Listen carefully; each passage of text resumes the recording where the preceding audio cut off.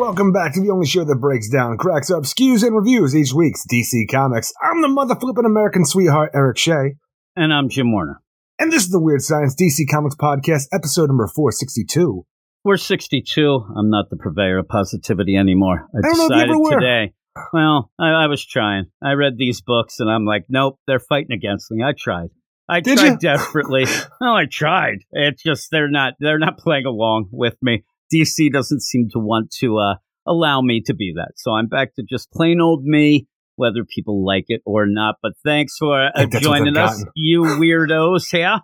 And we have, 462. That means everything will be a smooth sailing ship as we head into this week's books, which, basically, we could just call this the Joker Fest is what this podcast will be, at least the first section. Yeah, and then we have a backup Joker and the Batman. Still part of the book. Still the deal, though. We end up having a lot of Joker in a time where a guy like a Rob Lewis said that we had already an oversaturation of the Joker. I don't know.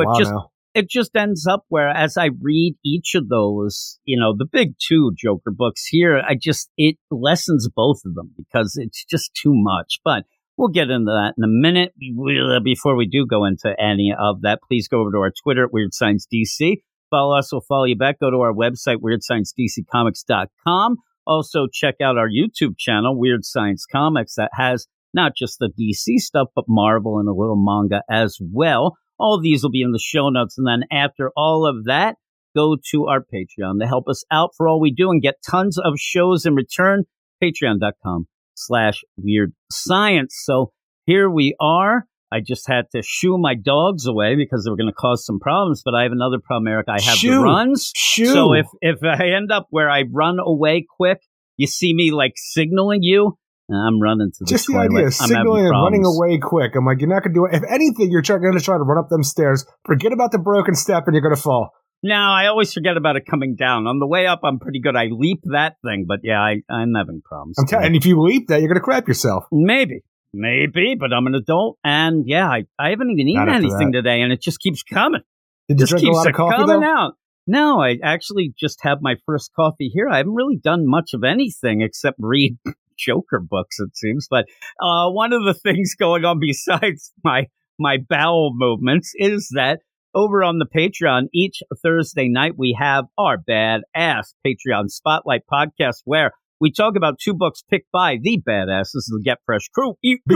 So if you're looking and saying, where is that crazy good Dark Crisis Warzone #1? Where is that? Well, that's over at the Patreon. That was part of the Spotlight that also included Sword Canaries. Sword of Azrael #5. Sword of Azrael. Yeah, I believe I'm going to be doing maybe a video on the old Red Canary this weekend. So if anybody is interested in that. Like you are, the purveyor of positivity is. Yeah, no, me. Not the purveyor of positivity. It's just going to be about the idea of one of the worst origin stories and intros of a character ever.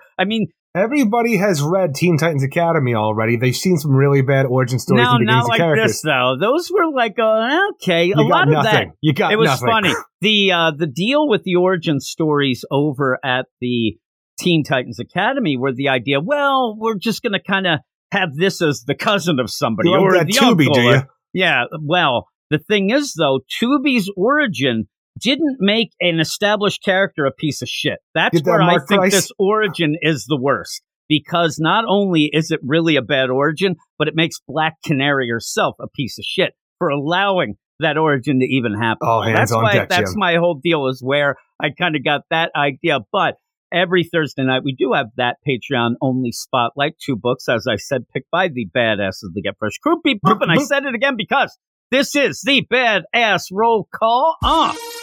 Here we go. This is to celebrate those badasses. Eric, we got Michael Jordan, Eric K, Double K. We'll hear more from him later in the mail.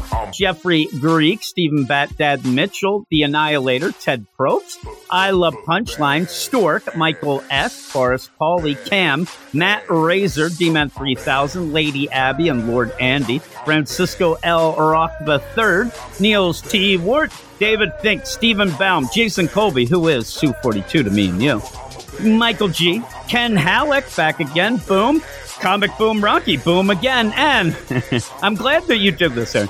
Erect Sean. This Sean guy, the thing is, I thought that you had stopped trying, but at least I know now you have kept What is their it name? up. E-Rex Sean. Oh.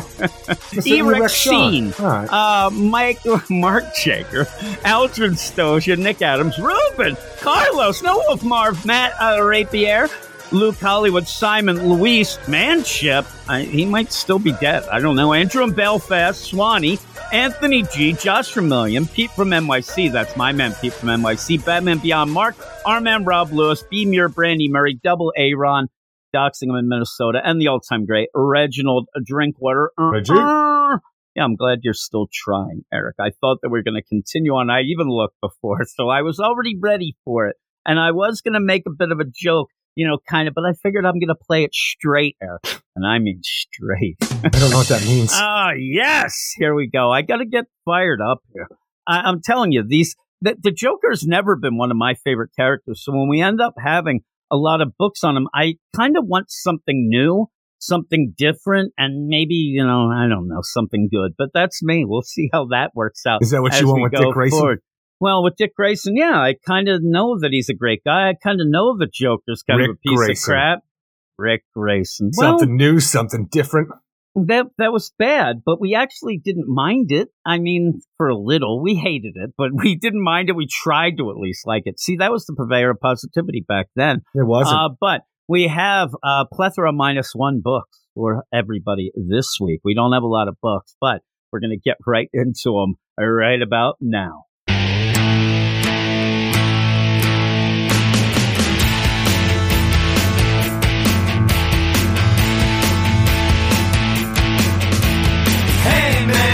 Batman took it too far, hey man, but it was over now, I got to, hey man, if Batman crosses that line, a Terminator robot will arrive just in time, hey man, well Bell Safe is insane, hey man, and Gotham's falling again, hey man, well he shot Batman by blam, he had contingencies and trophies, and then he, lean on me man, 'cause he can't afford it to get. In the Belgian city, I don't lean on me, man, 'cause you ain't got time to check it. In the Belgian city,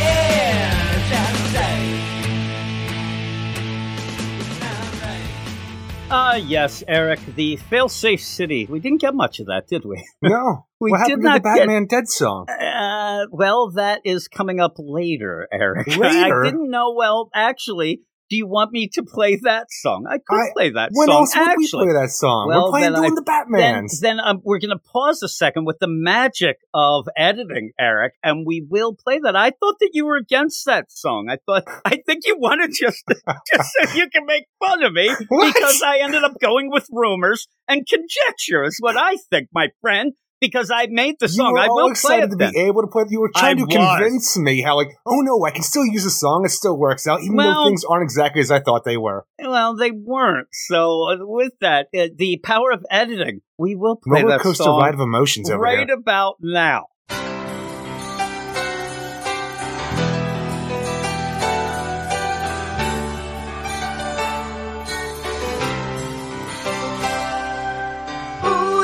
Be tragic that you have to die to get hype for DC. Didn't this just happen? Yesterday you went and died with the Justice League. Now I have to hear the bullshit that you're gonna be replaced. Was it Joker the band that killed you? Oh shit, it was just fail-safe. Now Batman's dead. Seen this many times before. Batman's dead. 5 or 6 times, maybe more. Now I guess that we're just left with Chase. Yeah, right. Batman's dead and Chili isn't dead no more. I don't think I'm gonna read this anymore. Like you said, Eric, Batman. Don't you feel good about it now? No. Aren't you happy? Because I see. Good, because you're a jerk. Batman's not dead. What is wrong with you? What kind of jerk would do this? He could be in heaven. I don't know. That back alleyway of heaven. At the end, Failsafe says that he felt compassion. He finally killed Batman. That's what he wanted. A good death. He got it. Sayonara sucker. It's funny because I ended up saying in that song that Batman just died yesterday with the Justice League. I meant more publication time, Eric, because... Oh, not continuity-wise, yeah. Because people were yelling about, man, Batman dead to that. Well, then he's just going to end up having to come back and die again anyway. He's got to go off to Dark Crisis. So it's just an odd play, though.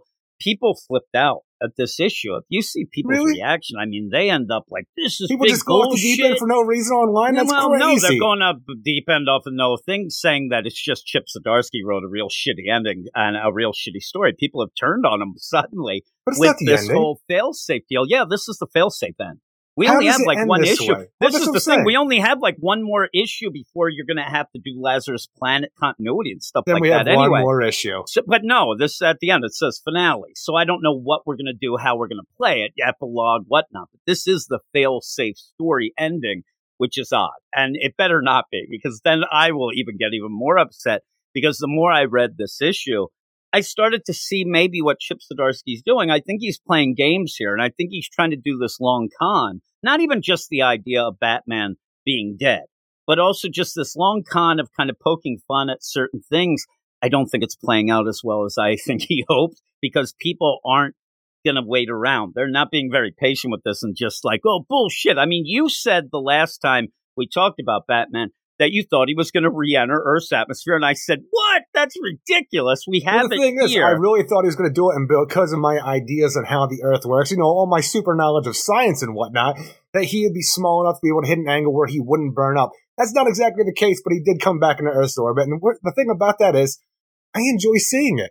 Yeah, a lot of people hated it. We'll get into it in a second. The funny thing is, you said about your ideas of Earth, I just have to admit that my idea of fracking that I had on our Patreon Spotlight, it's not what fracking is. I still don't know what fracking is. I read that issue. I actually looked it up. I even said in my notes for later when we get to Poison Ivy, fracking to me is just a curse word that you use when you're fighting the Cylons. That's what I think fracking is. But I found out what it was. It's not as exciting as what I thought. Squeezing rocks, Eric, is what I thought it was. You thought that was exciting?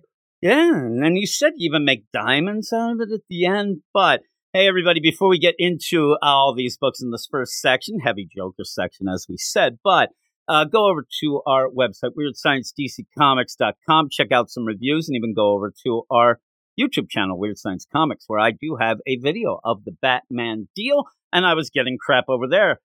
People saying I was being too positive. Oh, I didn't think I was.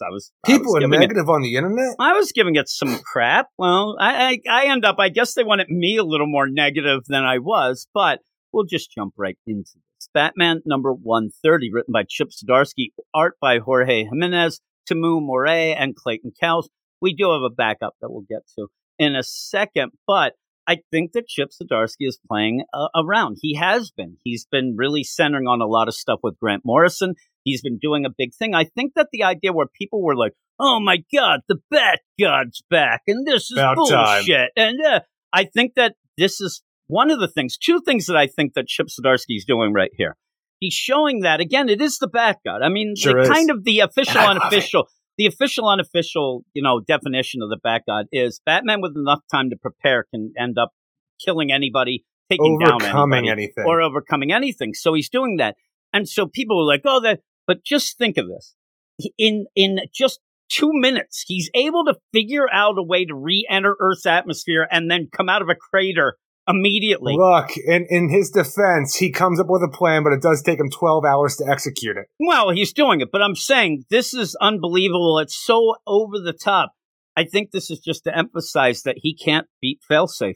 The idea that this guy can enter Earth's atmosphere, that the most unbelievable thing ever, and still can't beat Failsafe, that's to really, in my mind, show that the real Bat God is Failsafe. Failsafe has prepared because he's been programmed to prepare for everything. So there's no way Batman can beat him, even after being able to enter Earth's atmosphere. I think it's like that exclamation point on the deal of Failsafe. But I also think that it's one of those things where you do have Chip Zdarsky maybe making fun a little of the Bat God as well. Like, again, he can enter Earth's atmosphere, but he can't take down this robot. But to me, Failsafe is the ultimate. Well, to me, Failsafe's the ultimate Bat God that's the thing.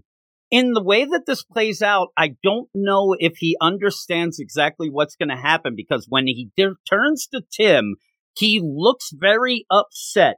Tim, it'll be all right. It's not like, Tim, things are good, wink, wink, because I do think that he knows exactly what's going to happen. I think that he has set this up when they were battling earlier in the Watchtower. I think that the idea that there was a weapon that maybe failsafe grabbed, it's weird. I don't know what that gun is, but I'm thinking this is something that was along the line, maybe picked it up outside of the fortress. I don't know. That is something that, Batman knew. If I get shot by this, I'll end up here. I won't die, whatever. But it's weird when he says to Tim, it's okay, I'll be. And he's going, I'll be okay. But he looks very, very upset saying that. So I don't know. I don't know what he has planned. But I think that in the end, like I said, I think it's playing with this Bat-God thing, and he has had a little more chance to prepare than we realize, and he knows what's going to happen. But not everything, though, is great in this issue. You like the idea of him going into the Earth's atmosphere. No, the thing I think is, it went on too long. It did go on a bit long because it took up a lot of page space to get us there, because we have to go through 12 hours of Batman floating through space. He has his underwear on his face, Eric. Underwear, he has. Who hasn't done that every now and then? That made me giggle. Would it be Spider-Man or a luchador? Sometimes this shit's going to happen. Oh, yeah, and he looks kind of cool like that. I think there's also a couple little, wink-wink fun things like that. Oh, Clark, he didn't like the trunks. That's kind of a funny thing, because usually the trunks, it's usually thrown at Superman people when they brought back the trunks. So it's like he's protesting. Now we know that Batman wanted the trunks and forced Superman. That's the thing. It's at one point we both had them without the trunks, and people loved it, and people hated it because they wanted classic characters, and people wanted updated versions of the classic characters. And then they both came back with the trunks. People lost their minds. People were happy. But just the idea that Batman, on top of being the Bat-God, is going to take credit for bringing the trunks back for everybody to enjoy. It made me laugh so much. It made me laugh so much, and it's almost the idea that even if you hate the trunks, if you know that Superman's doing it under protest, it makes it better. Because it's weird. Like, you can then play the idea, Batman is a dick. Right? Because of the trunks. And I also want to make it like he's an unreliable narrator, where he's saying this is the case. It might not even be that. But the Bat-God, people hate the Bat-God, but I love the Bat-God, because I need this mortal man to be able to stand amongst gods. And the idea that he has the fortitude and willpower and brain power to be able to do this is something that I want to see come across on the page. And with this run, you do, because not only do you have Batman overcoming being in deep space, re-entering Earth's orbit, and, overcoming a fall to the ground right there because of, all the gliding tech in his cape and whatnot. You have all of this, and then he has to take on a robot that he programmed to be even better than himself, to think about things that he can, all the things that he can, but at a nanosecond to take the time to do it. I like this version because we never get to see this. The humanization of Batman made him look like a jerk. This is the Batman that I do like to see. And here's the thing. This is what I kind of get upset about. The Bat-God, Scott Snyder, is listed as really having a lot of Bat-God. And the funny thing is, so was Grant Morrison. Yeah. I mean, Grant Morrison had a lot of Bat-God. So the idea that Chip Zdarsky's grabbing a lot of Grant Morrison stuff, I think that he's kind of doing that again as a wink-wink of some Grant Morrison little things going on. But the thing that it drives me nuts when people sit there and that's why I like Tom King. He didn't have the Bat-God. Oh, really? Like Batman walking 40,000 miles through the Siberia in 2 seconds in a thing that even looks like it when Batman comes out of that crater. Everybody ends up, you have to end up with some Bat-God at a point. The guy is a mortal guy. If he ends up getting shot 50 times and doesn't die, Bat-God. It always is. And so the worst part of the Bat-Godding for this to me is him winding up right outside the Fortress of Solitude, though, when he does make landfall. Yeah, you don't mind that in 2 seconds he just comes out of the crater badass. I am fine with that. I am fine with him surviving deep space, even salvaging an oxygen tank from a destroyed JLA ship that was failsafe already destroyed. Using that and using his grapple gun gas to propel himself through space to get him back towards Earth.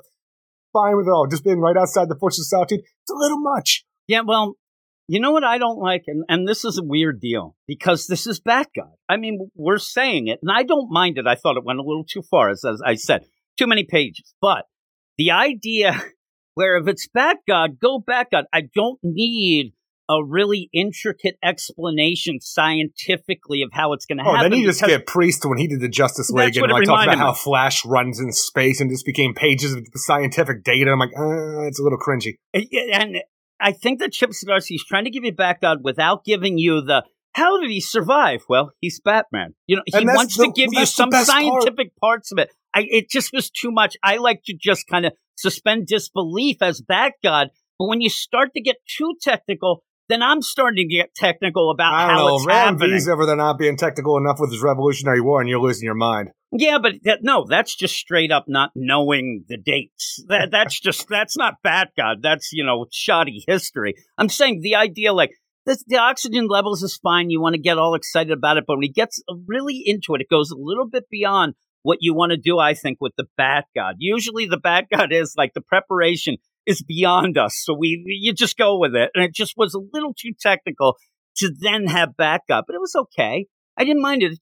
It did last a little too long. No, I agree. But when he comes out of the thing and you go from there, you're like, okay, there's one other thing though that really upset me in this issue. But besides that, this was pretty good. That's the thing about the Chip Zdarsky Batman that I am enjoying, because failsafe, it's hit or miss for each individual issue that I'm getting right now, but I've enjoyed it for the most part because I am getting the Bat-God that I've sorely missed. But on top of that, with Tim Drake being there as the Robin, the dynamic duo that I know and love, Batman is a very compassionate Batman here for how he treats Tim, how he thinks about Tim. And so we're getting the humanized Batman and the Bat-God, the family man, and this person who can stand toe to toe with gods in the same issue. I'm like, this is the Batman that I do like to see, because you're getting best of both worlds. And even when Batman's a dick, since the time of, what I think Chip Zdarsky's saying, the time of Azor-Ahnar, way early in the deal, that was a Batman who thought that possibly, you have to be hard-edged. You can't be nice to people. You can't do this.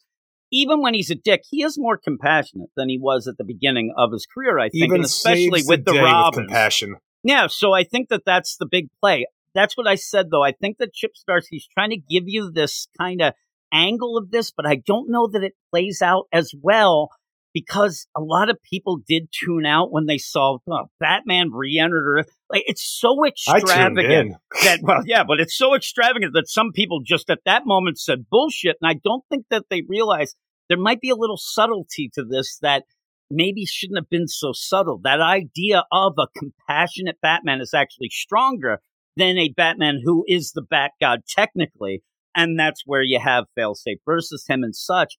But when you end up, this is my failings of this issue. This is the thing that I didn't like. Batman comes into the fortress, right? And they're like, oh my God. And I like where Superman gets out of the, the chamber tank, and says, I heard him. I could hear his heartbeat. Oh my God. We have to see what's going on. And he just walks in. I like that, he's right to business. Hey, Tim Clark, I need access to the. I imagine he's still smoking as he walks yeah, he is. into. I see it there. He is, yeah. Yeah, and he's there, and like, whoa, where were you? I fell from the moon. I like that nonchalant and you have, Tim is just like, yeah. I'm telling you, when he goes, you, and he probably thought for a second, just like, yep, okay. But the big play of, hey, Clark, I need you to go out there, and I need you. Failsafe is going to be here, and I need you to give me some time. I need some time.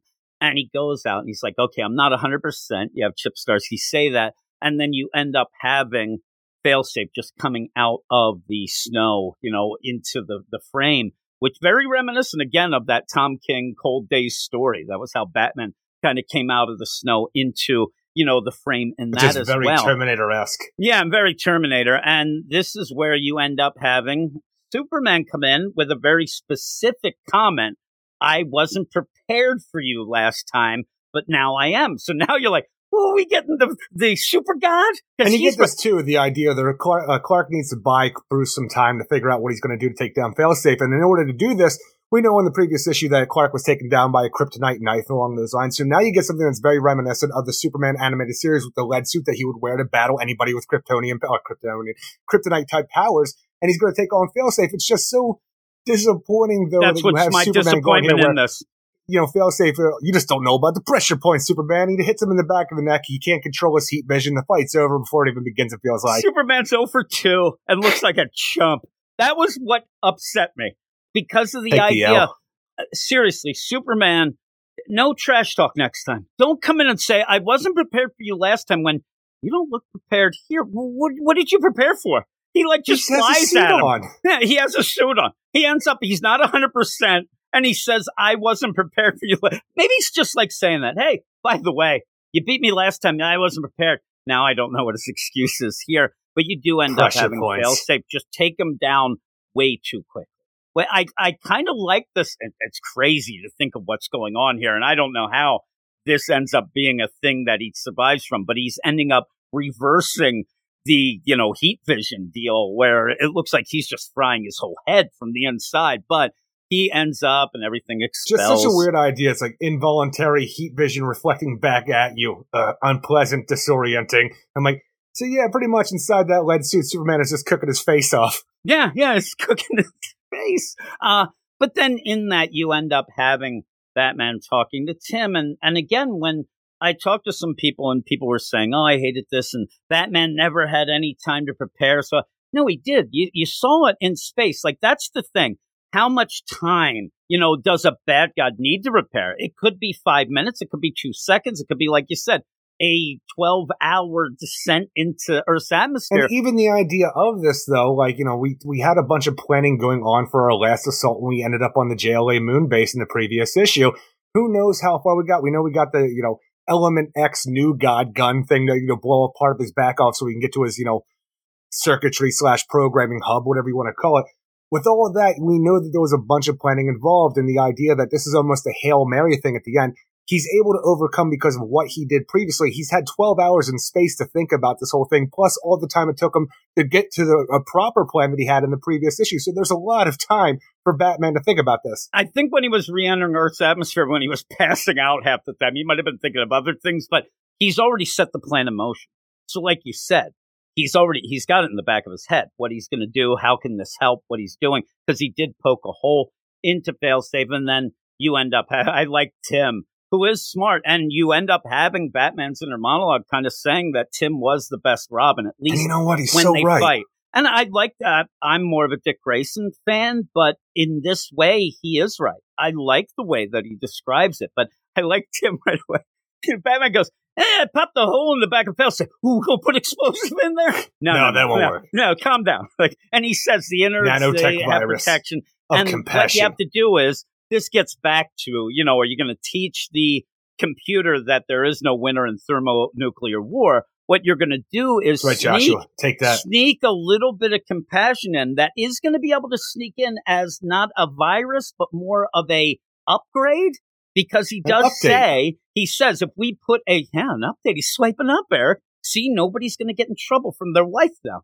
You end up where you have this thing going, and it's not going to react to it. It's going to allow this to sneak through. Again, something Batman's probably been thinking of for a while of, I can't really give it a virus. It'll shut that down right away. We're going to go with this. But really, at this point, you don't really know what compassion would do to a Terminator. Is he going to go a thumbs up into the lava? Kind of. You say that. We kind of did see that in T2, though. Even with the deleted scene where they reversed his chip to be able to learn new things past his programming. But I like the Terminator 2 deal better, but you're not going to get Batman and Failsafe hanging around for a while. No problemo. That's right, Failsafe. You did it, guy. Yeah, that's what we need. But he's going to kind of do that quick end this, and he's going to give it this compassion. But, what does that mean? And the idea we have to stop him. We got to take it down. Now, one of the failings of this story as well was that, hey, he's taken over Gotham. We've never seen anything of that. No. I said in the whole Failsafe City, who knows? There were other versions of those robots flying around. What happens even the idea when this goes? Let's go back to Gotham right now where everybody's in tanks and Oracle is strapped up to the computer like she's part of some dystopian future from a 90s movie. Yeah, exactly. That's do the evolution, do a Barbara. little more than he's doing that. Oh my God. But I like this in the way then where you have, and again, it's pointing out the idea of compassion. And I think that the compassion, a lot of what Batman's compassion has come from are his family and friends. The Robins. Jason's going to get on that painting one day. He might. But so the Zoran R. Failsafe kind of deal here, he isn't putting that into the equation where Batman says he's good against Batman, but he's never faced Batman and Robin. And I thought that was a really good play. I think there's some really good things in this. I just think they're kind of below the surface where people aren't digging in because they hate the bad guy. And I don't know why, because the Bat God, most of the great stories in my mind have been Bat God things. they think people say Bat-God as if Batman, doesn't do anything, a whole story. I might say it's because in this, but that there's no explanation all of a sudden. Yep, won because I'm Batman. And there is always a little more to that in the great stories, but you end up where they go out to face them. And yeah, this is where you get Batman saying the old moves come back. I always like working with Tim because Tim followed the rules. He knew what we were supposed to do. Dick went off book. Jason hated the training, but Tim, he loved the teamwork. I'm like, damn right he did. He's the Wayne Gretzky of the Robins, it seems, and that is the great one. So I guess he is the best. The best assist like I ever. said, I like Dick Grayson the most. That doesn't mean that I'm saying he's the best Robin, because maybe Tim is. I don't know. But you have the Damian one off. He's one tear going down his cheek. He thought he was the best. Look, the thing, he's going to talk shit on the Robins. We end with Tim. Look, he's my boy. I can't talk shit, so let's just fight this robot. Yeah, it'd be funny. And you end up there running out.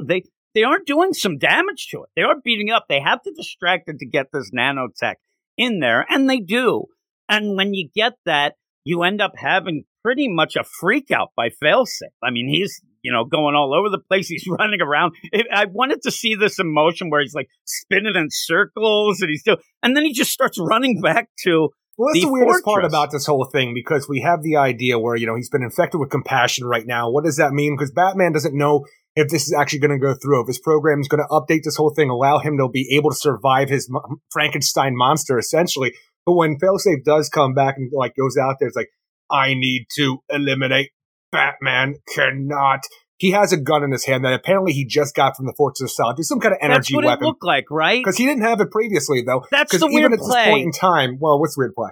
I wish that we saw him go into the fortress. The thing is, I'm sure we're going to see it in the next issue, because this is going to be the linchpin of everything going on with the Failsafe story, because we have him come back with this energy weapon, and Batman sees him, the gun drawing down on him. He knows that Tim's going to freak out. And I like to think in the back of his mind, he's thinking about a world where Tim witnesses Batman dying again after, he died in Final Crisis, but thinking about that Titans of Tomorrow, where Tim grew up to be that kind of brutal Batman figure who wasn't going to be play by the rules the way that Batman did, because all it does is get him killed. But in this whole thing, before Batman does go down, he's like, it's okay, Tim, I'll be. And then Failsafe pulls the trigger, obliterating Batman with a red beam. And at this point in time, Batman is gone. He's essentially dust. And Failsafe right there uses his own energy to destroy the weapon that he just used to take out the Batman. Which is such a shame, because then you can't have Tim find out what it is right away, because it definitely hinges on that. You were supposed to have compassion. You were Tim Drake. That was compassion. And at that point in time, Failsafe flies off. As far as I'm concerned, he says he's going to fly into the sun and destroy himself because he completed his mission. But by the end of the issue, it's almost like this was an Omega Beam gun, because Batman is gone at the scene and he has teleported somewhere in the rain. I want to think it's Gotham. Doesn't have to be, but it's some dark alley in the rain, so it looks like Gotham every day.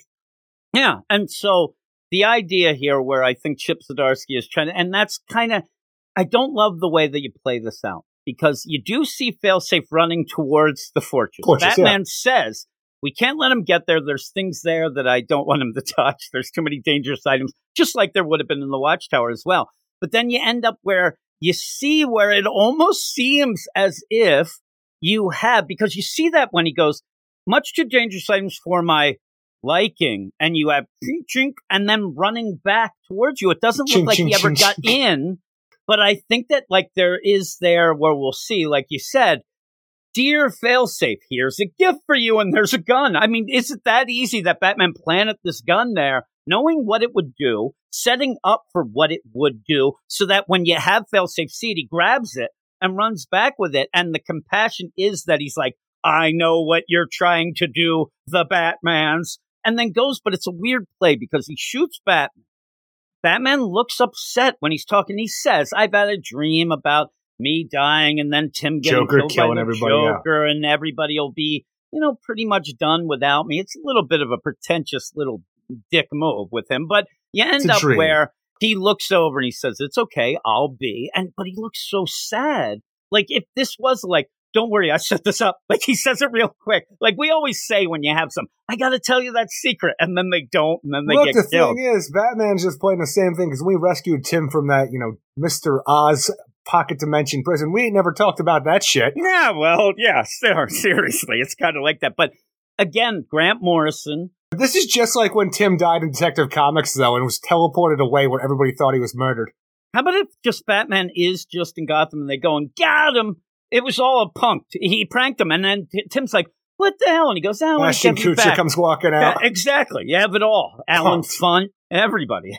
Yeah, it's the multiverse of punkings. You end up where he says, oh, that was to get you back for that bullshit back in Detective Comics, you jerk. He's like, that wasn't my fault. That was Mr. Oz. That was Superman's daddy. He goes, that was Mr. Oz. And then you end up where Batman, who? And then you can't really explain it, so they all just walk away. But yeah, you end up having him say, I just think that he has set this up. And the thing of destroying the gun, like I said, it's such a shame because if he just dropped it and then Tim, oh, I get it now, but there's nothing. And he says, well, even the idea without that, just the failsafe being this, Zur-En-Ah kind of aspect of Batman, all these different things that are Batman, that's like, who he is, essentially the ultimate Bat God itself, where he kills somebody, he finishes his program like Batman's the idea of stopping crime in Gotham. He can put the cape down at that point in time. He's killed Batman, he destroys the weapon that did it, and he's done now. I just like the symbolism of that. Just, I am done now, I don't need to hurt anybody else, and I'm done. The system ended. The thing that worries me is now you don't realize he's killed Batman. Now Failsafe's Failsafe. He's now activated because now Failsafe killed somebody. But the weird play of this is... We do have all those Failsafe robots as far as we're concerned. Yeah, exactly. When you said flying into the sun, I'm expecting them to all fly out. It looked like sentinels heading out in the atmosphere. You end up, though, the weird play. How does he know Batman's eliminated? He had this idea where we don't know what he means by compassion. That's what I'm saying, though. When he says Batman eliminated, I thought that it was going to be like one of those where Batman wakes up. Oh my God, my parents are alive again. There's such weird, wonky things. Well, that even come the to idea mind. Where it's like, okay, what's this gun in the Fortress of Solitude? He's reading the fine print real fast because he just ran his ass to the Fortress, has to run his ass backwards. So he's trying to read all the fine print he can on the display cases in the Fortress of Solitude. All right, this is a gun that teleports you and also causes amnesia. Perfect. I'm telling you, that's what I'm saying. It's like the non-Batman gun eliminated. that makes it look like you're dead, but then eliminated. It's a really odd play. Now, if you end up where I think maybe a cool deal, but I don't know how it works out this way, but how cool would it have been if he runs into the fortress and he knows that's because he says, now here's a play where I'm thinking of something goofy and it might be when he says to Superman, I know everything about you, things you don't even know about. Why don't we find out, oh shit, Superman has his own contingency deal and he has this gun of the non-Batman gun. Be pegged. Like that whole weird play of this weird gun that stops Batman. But I think of it being a technical deal when he says Batman eliminated. It doesn't say Batman killed, Batman eliminated, and then he flies even off. The idea with it's a red beam, and seeing Batman die along these lines, but showing up somewhere else, it takes me right back to Final Crisis when Darkseid killed Batman. All this his is body disintegrated. His body disintegrated right there from the beams, but he was also transported back in time because of bullshit Omega Effect nonsense. This seems like it's the same thing because we see Tim Drake. Oh my God, Batman was just vaporized in front of me. Here's all of his remnants of his ashy ass body. Oh, but he's also over here because Omega Effect. Yeah, and I mean Omega Effect. Right away when I see the gun, you think of Omega, and you think of time travel, and then with the idea of Batman eliminated, and I had compassion. I start thinking that is the alley where all of a sudden you're going to see little Brucey with his parents come down, and it's going to be the opportunity for Batman to then stop that. To end the Batman. And the thing is, how the fuck does he get back then? I don't understand, Eric. It gets me all crazy. Through time like it's fun. But the thing, it doesn't even matter. You can't eliminate the Batman that way. Because are we going to see Booster Gold sitting there before for the weird time paradox that we had during Tom King's run? Maybe. And this is the crazy deal, like you're saying. Well, you can't do. Well, yes, you can't do that if it's a cool story. This might be a bullshit story. I'm not saying I love Chip Zdarsky, but we still have to have some more parts of this story. Like, I know we're going to Lazarus Planet, only one issue left. I don't know this. I'm taking your word for it. So I don't know this. Kind of seems like it's going to be going, but I don't know if the Batman book does that. Okay, so I have no idea. In my mind, the story keeps going because we still have to find Paul Meredith's ass and say, hey, look, the Penguin's still alive, living in Metropolis as a florist. Well, that's the thing. I don't know if I told you that, but there is a book based on that coming out God, in the dawn of so DC. But it's Tom King. And it's they go to Penguin to be an FBI secret agent. So I don't This is know. the worst thing ever. I don't know if it's going to be for you, Eric. But God still, damn it! There was so much things. There was so much things going on with Paul Meredith. I needed him to have a life outside of Tom King. yeah. Fail-safe finale. This is next, a world of crime. So we'll have to see. But that means in the meantime, in between the deals, I'll probably look up the solicits for. See, I don't like to spoil myself for what's coming. I like to come in fresh, so I don't look at that. Maybe I'm not well informed, but I'm still surprised. Exactly. But I'd like to see if maybe this continues or not, or if this is a It's finale and a finale deal. I know you say that. We'll see. We shall see, because the funny play is, again, we talked about it at the beginning, Batman at this point, he's got to be alive because he's got to go die. I Yes. mean, in the timeline, but again, are they getting wonky with things again? I don't know. But we'll go off to the backup story, which is okay. It's more Zur-En-Arr stuff, which I enjoy for the most part, because it's like I said in the previous backups dealing with this, it's just getting people up to date with what the Zur-En-Arr stuff is in a more contemporary kind of way, and showing what it means to Batman, creating the system inside of his mind to fight against psychological attacks, and what the idea of it itself just completely taking over, and Batman actually having to fight himself to figure out who the Batman really is. Yeah, and I not don't mind taking things too far. No, it's fine. It's just very Silver Agey, and if that's what it wants to be, it's fine. It's way better than any, the Joker, the Man Who Stopped Laughing backups, because they're very similar in my mind. The way they are look, very the feel similar. they're going for, but this is actually doing something in a way to inform people of what they're actually reading about currently in Batman. Yeah, it's almost like you would want to read this beforehand and then get into the other. But it's I Am a Gun. It was written by Chip Zdarsky, Leonardo Romero on art, Jordi Belair, and Clayton Cowles. And I like the one point. I mean, it's very quick. And like you said, this is just, hey, everybody, this is kind of what Zur-En-Arr, Batman is about. You also see that at points Batman having to fight against himself, but also being saved by his mommy of the mind. Yeah, and even being a little inspired by it, changing up his look or whatnot. But I actually really like the one part, and I think it was very, very smart. The idea of, hey, I thought you were only here for psychological attacks, and Zur-En-Arr Batman, Joker is. That's what Joker is. He is a psychological attack, and I thought, you know what? I think you did it there. That was really cool. I really, really like that part. But overall, it's. I don't want to say it's a lot of nothing, because it is something. It's just even kind the of idea like, by okay. the end, when Batman is confronted with the Zur-En-Arr and the mommy of the mind tells him that it's not real, it's just this form that he created, he can take control and stuff like that and be the Batman that he wants to be outside of this whole thing. Zur-En-Arr is always going to be there because he put him there, but he doesn't have to be in control. But I love by the end of this, when Batman doesn't cross the line, you see that it's still in the era of him and Dick Grayson early on in the Batman and Robin days, and it is a part of this Zur-En-Arr thing for the way that he saw the Zur-En-Arr symbol on Zur-En-Arr's chest. Is why he put this new, the yellow around the bat symbol, because everybody always attributes that to being him and Robin. That's the Robin aspect of the whole thing, the lighter kind of Batman than it was. But it's kind of a way of telling it that it's both, because it is in this era, and it's something that was in the back of his mind.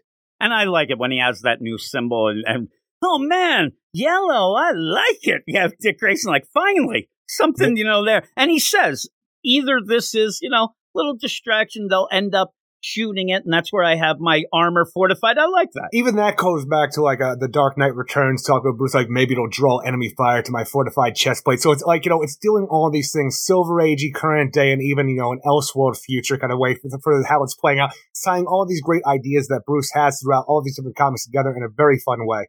Yeah, and I think that's what Chip Zdarsky overall is doing. He's tying in a lot of things that people really liked Batman the Knight. And that was giving you that new kind of feel, like you said, an updated version of the year one, things like that. And even this with his regular, story that we just did, this backup, he is kind of leaning on some of the Silver Age stuff and the Grant Morrison stuff and a lot of other stuff. It's a lot of layers involved. Well, why not take what's came before and make it your own? And people just suddenly are against it with this issue, and I didn't love it. I didn't think that it was the greatest of endings, but I did like the idea of you had to get to this level to show Batman is so powerful. Be reminded of why he's Batman and why people, and he still seems to lose at the end, but did he? Yeah, I really thought that was a cool play. But overall, what would you give this? Ultimately, I think the art's great in this book. I love Tim Drake being in this and being told, I just like to be reassured with Batman telling me how great Tim Drake is, because I know, I just like hearing Batman say it as well. But throughout this whole thing, I love the Bat-God. I love this aspect to this book. I love the compassion of Batman in this book because these are both the aspects that I love. Married them together, it's almost a perfect mixture. But the whole thing with the extended play of Batman coming back to Earth, it was too much too soon. The Superman stuff, I thought it was going to be cool at first. Over before it began. This is still a really good issue with some shortcomings to slow it down, but ultimately I give it a 7.5 out of 10. Yeah, I gave it a 7.8. So we're pretty much right on. I mean, we're talking about it. We still like it. It's not perfect. And really, if I see that this is it, like suddenly next list, it's like, Batman's done with that failsafe, and now he's off to stop King Tut. Then I'd be like, oh, that sounds fun. No, that's a shitty weird. ass ending, but it doesn't make sense. But no, you have to continue the story because this is not an ending by any chance. Also, you have to end up seeing Tim scurry off and tell all the other Robins they're bullshit and start laughing at him. But we'll move on to the next book. About? He's gonna freaking run out a billboard in Gotham. Yeah, really. Yeah, really. I thought you were gonna say he's gonna keep crying. Everybody's Tim Drake this, Tim Drake that. But if I'm going with the continuity that we had pre-Flashpoint, I'm like, this is still Tim Wayne, bitches. Yeah, well, yeah, seriously. But again, that's kind of the fun thing that Chip Zdarsky has been doing, like kind of melding everything together and whatnot. But and I love Batman and the Joker Deadly Duo is next, and this is a book that me and you were both a little down on the first issue. This is something where a lot of people, a lot of hype with Mark Silvestri doing this book. This book is 10 years in the making. Eric said it should have been 2 more years. That's what you said. So everybody was upset at you, Eric, but not as upset about another thing that we'll hear in the mail. But even so, though, the first issue was a lot of nothing to me. I made that joke almost about that backup in that Batman. But that first deal of the Deadly Duo was Jim, just not much going on. And then everybody talked about how great this book was, made us talk about what they, talked about us talking about it. You made me talk about it. Didn't want to do it. Did it in protest. Did the book. Didn't like it. Here we are a month later. I get into this book here, and that first issue was such nothing. I wanted this, had no idea what was going. Had to go back and read that bullshit again for the first issue because I had to feel like, where are we? What are we doing? Because I didn't remember. It left zero impact on me. And I'm like, why are we doing this to ourselves? Yeah, well, we'll be talking about that in the mail as well later. But I like this issue a little better than the first one. At least as you get to the second half of it. We're stem cell growing teeth people in the Batcave. I don't know. But Eric, we found out the Joker's made of people. You end up where when I jumped in, I had to go read the first issue again. Not the Joker. It's not, I know. It's not that we're, dummies, which maybe we are. But I think that you nailed it right on the head. The first issue had no impact whatsoever. And I didn't even know who the big bad was. And then I went back and realized, we still don't know who the big bad is. Yeah, I'm afraid that maybe this is going to continue the idea of no impact. And it's one of those that we're reading and you're like, okay, well, it is what it is. And you go. But Batman and the Joker, Deadly Duel #2 is written by Mark Silvestri, art by Mark Silvestri, Arif Priano, and Troy Battieri. And yeah, my only note is the Joker's made of people. There's my joke, Eric. But you start out and you end up having Jim Gordon.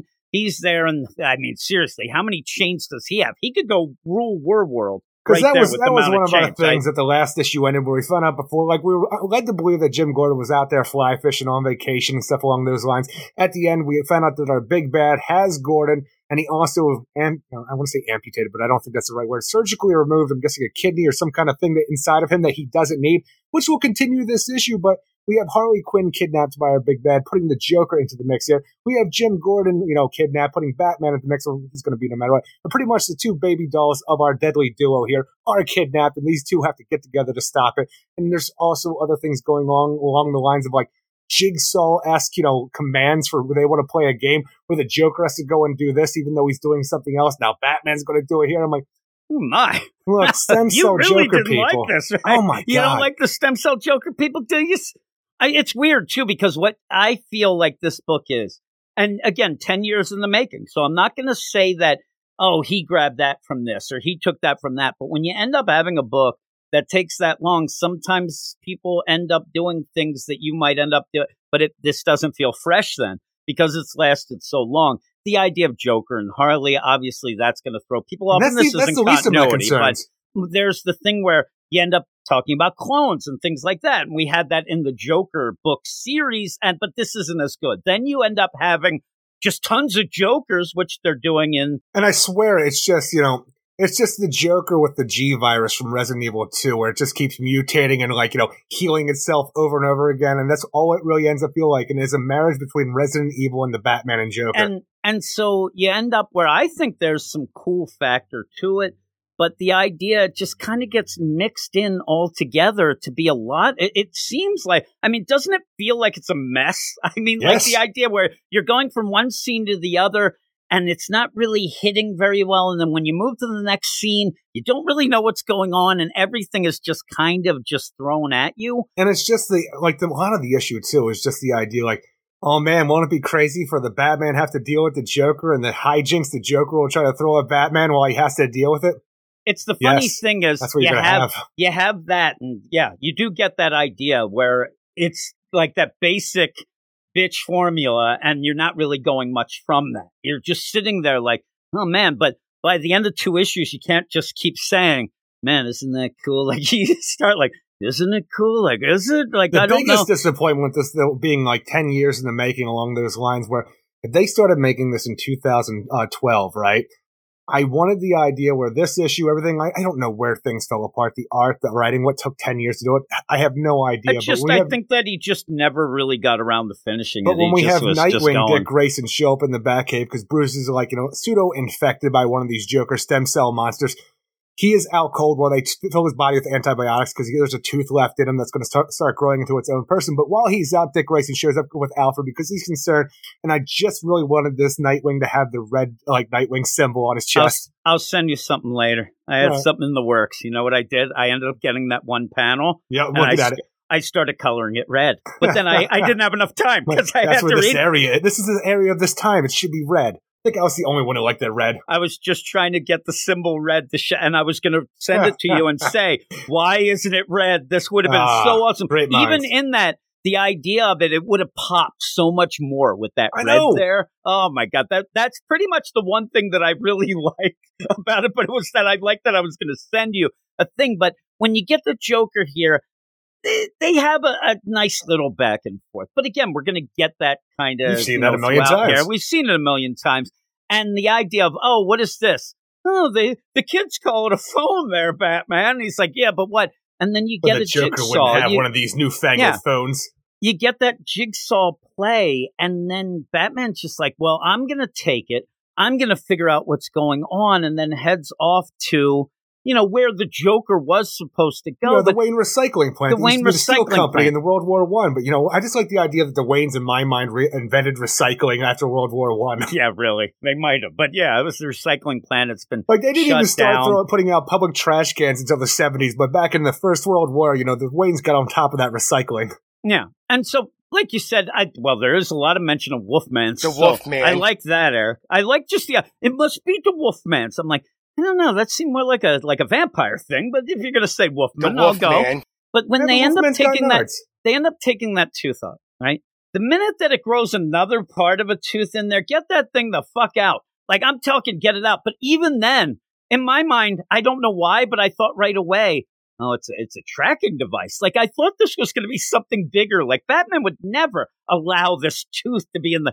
Then they just put it in a thing, and it's I just wish a I could setup remember later. when the stem cells became the big thing. I want to say it was around this time, but I think it was previous before that, but the idea of 2012. But for some reason, I want to think that this is based on the idea of all the stem cell, like people are against this whole thing because it could be this miracle cure, but it's also the fetuses and stuff along those lines.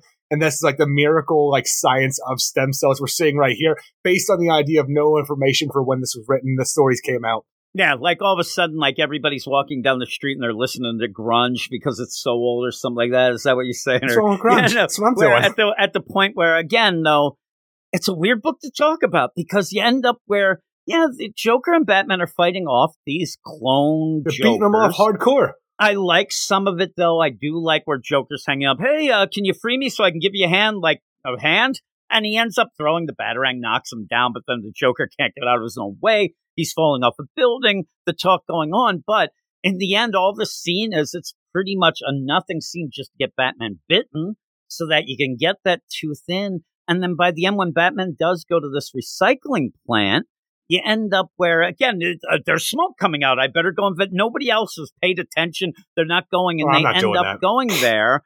And oh, where's the Joker? Are you going to do what he was going to do? No, I'm just here because I'm curious. Just and then the he ends up idea when having you to show go up, with it. you got stem cell Joker monsters in there, and they're the children, the creations of whoever our big bad is. The Joker was supposed to be here for his, let's call it a game. But Batman is there instead because he followed the phone, giving him, text message to a location. And it is just so over the top. Jigsaw and the Saw movies in general is like the metal door slams shut and locks behind me. The grinding sound of long dead machinery returning to life fills the voids. And it's just like you see two people hanging in this gigantic monstrosity of a warehouse. Let me introduce you to William and Lisa Gray, parents of a young son named Thomas. One of them has to die tonight to get what he wanted. The Joker was to decide which. On the floor in front of you are documents I provided to help with him make the proper decision on who should live and who should die. He was warned what would happen if he didn't show. Now he won't get what he wants, and they'll all die, including the boy. And then Batman has to take the place of the Joker to choose who lives and who dies. But it's like I want to play a game, and it just becomes the situation. And but the thing is, you have all in the Saw movies, all these interesting traps and all these over the top, gory kind of things that are fun if you're in the horror movies along those lines. I am, so I like them a lot. But that's the greatness about Jigsaw and Saw in general. But when you'd have to have a pile, and I mean a pile of homework to decide who lives and who dies, you just made this the most boring Saw movie ever. The idea, you got 10 minutes. Do your homework. You have 10 minutes. Yeah, and he expected Joker to do that? It was odd. And again, the man dies. The end. The way I can explain, I thought Batman was going to go I don't want either of them to die. And they're like, well, we really didn't spell out the rules. Okay, we didn't think of this. But even then, maybe the whole play of this is, like you said already, we've seen the Joker-Batman interaction a million times, right? We also end up seeing this kind of Saw type thing. Like this, at this point, it's so passé and so cliche that it doesn't really still love Saw. Play out that much. But that's Saw. Saw's allowed to be Saw, but this is kind of the version you ever see of Saw? It here. No, Jeepers I didn't Creepers. see Saw. Oh my God, Jeepers Creepers. I do every time we say that, though. Think of you as that lonely kid like Milhouse on the seesaw by yourself, Eric, trying to make it work. But no, I needed 3 kids. I was a heavyset kid. Yeah, well, and then they jump off and then you slam down. That's your asshole right into the ground. Yeah, oh, so great. But even then, what you get, Mark Silvestri, he's coming in to do this Batman story. So he also ends up, I think, trying to not reinvent the wheel, but we're getting a lot of things that we don't need to see because we have seen a million times. Oh my God, that Playboy Bruce Wayne, he never shows up for the meetings. And you get that. But Selena Kyle does. Well, and so does Dick Grayson. But luckily, number 2, Robert Wagner from Austin Powers shows up as well. The guy with he looks just like him with that high Number 2. Oh my God, number 2. But yet he only has one eye. That doesn't make sense there. But even then they're fighting. I'm going to be the mayor. I'm going to be the mayor. Oh, well, let's see that Bruce Wayne.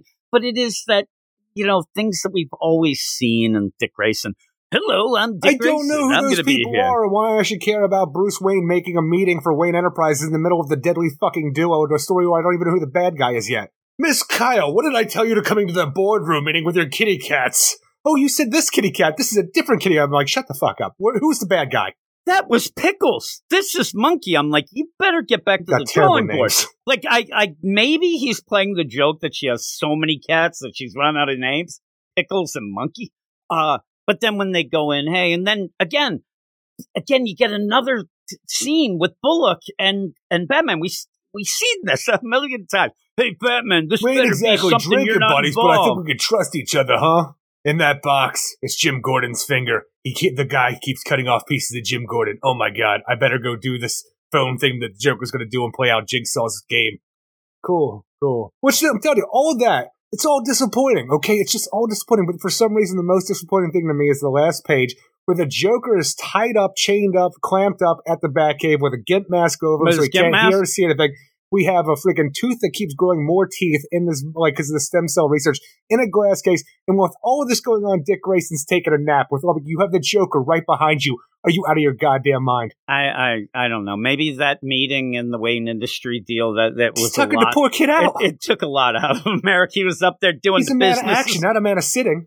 I'm doing the business deals. That's what he's saying. Shit right, buddy. I'm a big boy. I'm doing the business deals, and we're going to stock market this up. This is why Bruce loves Tim more.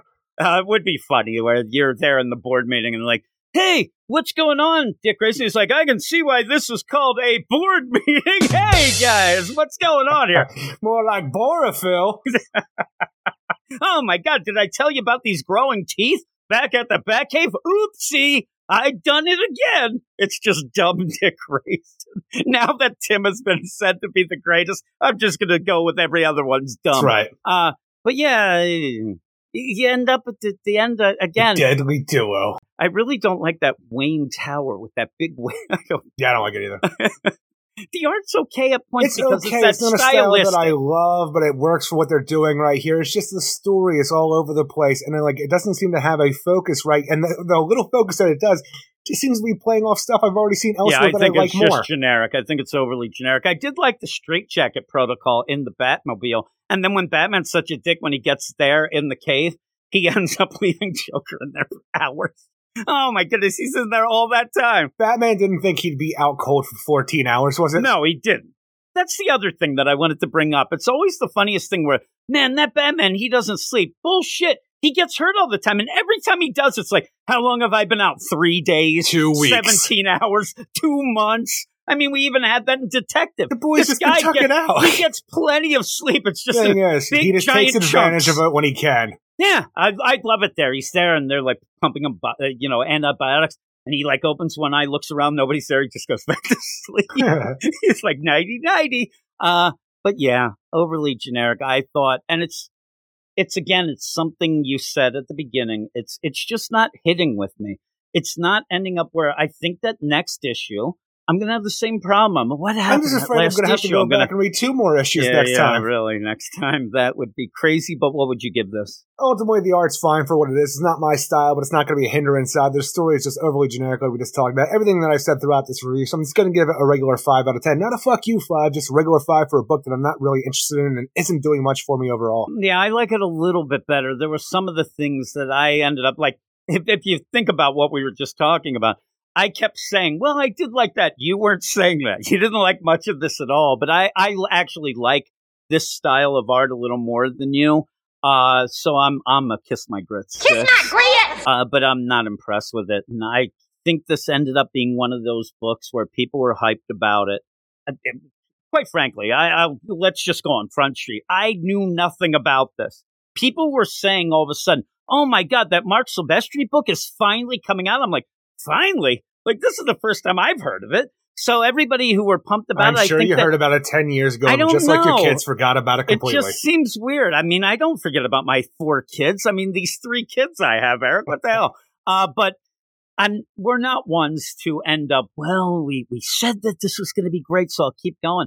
I think that this has been a disappointment, even more so because of the hype, where I thought, oh my God, finally we'll get this. And then I'm like, this isn't as good, but I'm a 6 out of 10, but we'll move on to the next Joker book, Eric. The next Joker book. You want to talk about some disappointments? Look, the thing is about this, I am so much more into this book than I am the Deadly Duo. I'm but done with but the thing is, it's so disappointing in its execution, and I find myself angry by the end because I want to love this book.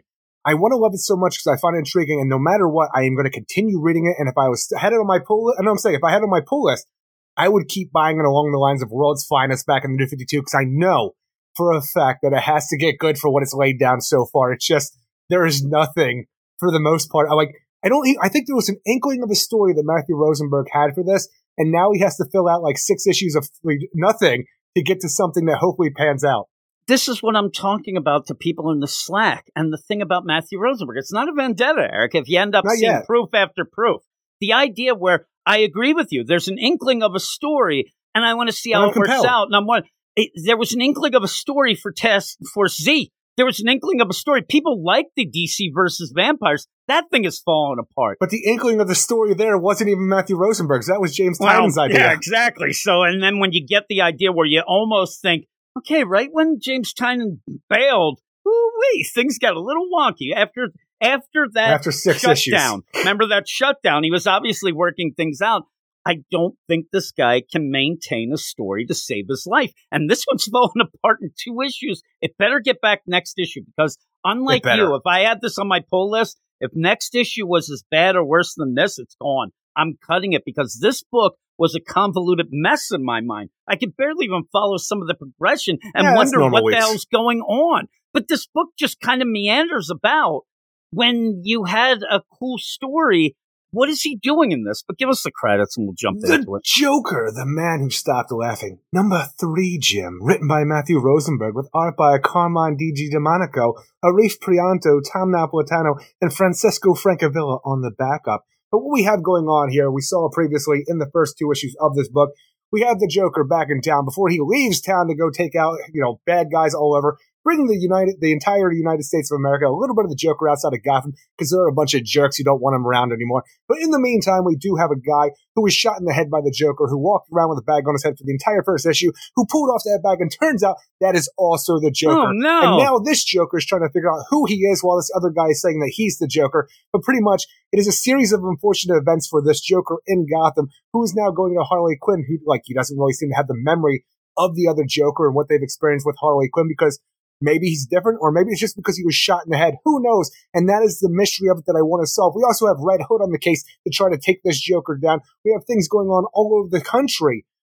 But with all of that going on, we spend this issue with the Red Hood showing up to Harley's ferry to beat the crap out of this Joker, while Harley doesn't say anything about anything she learned, because in the previous issue, she knew that this guy wasn't the Joker, but just a victim of the Joker. Is that real? Is that false? We don't know. But ultimately, this Joker just falls off the ferry, and we don't do anything with Jason Todd or Harley Quinn the rest of this issue, and it is such a filler of nothing. You need more than this, because we haven't gotten that much story. The first 2 issues, I was okay with. I was compelled with, because they had the Shyamalan twist at the end of the first issue. I'm there for it. It did its job. I'll have to read the second issue.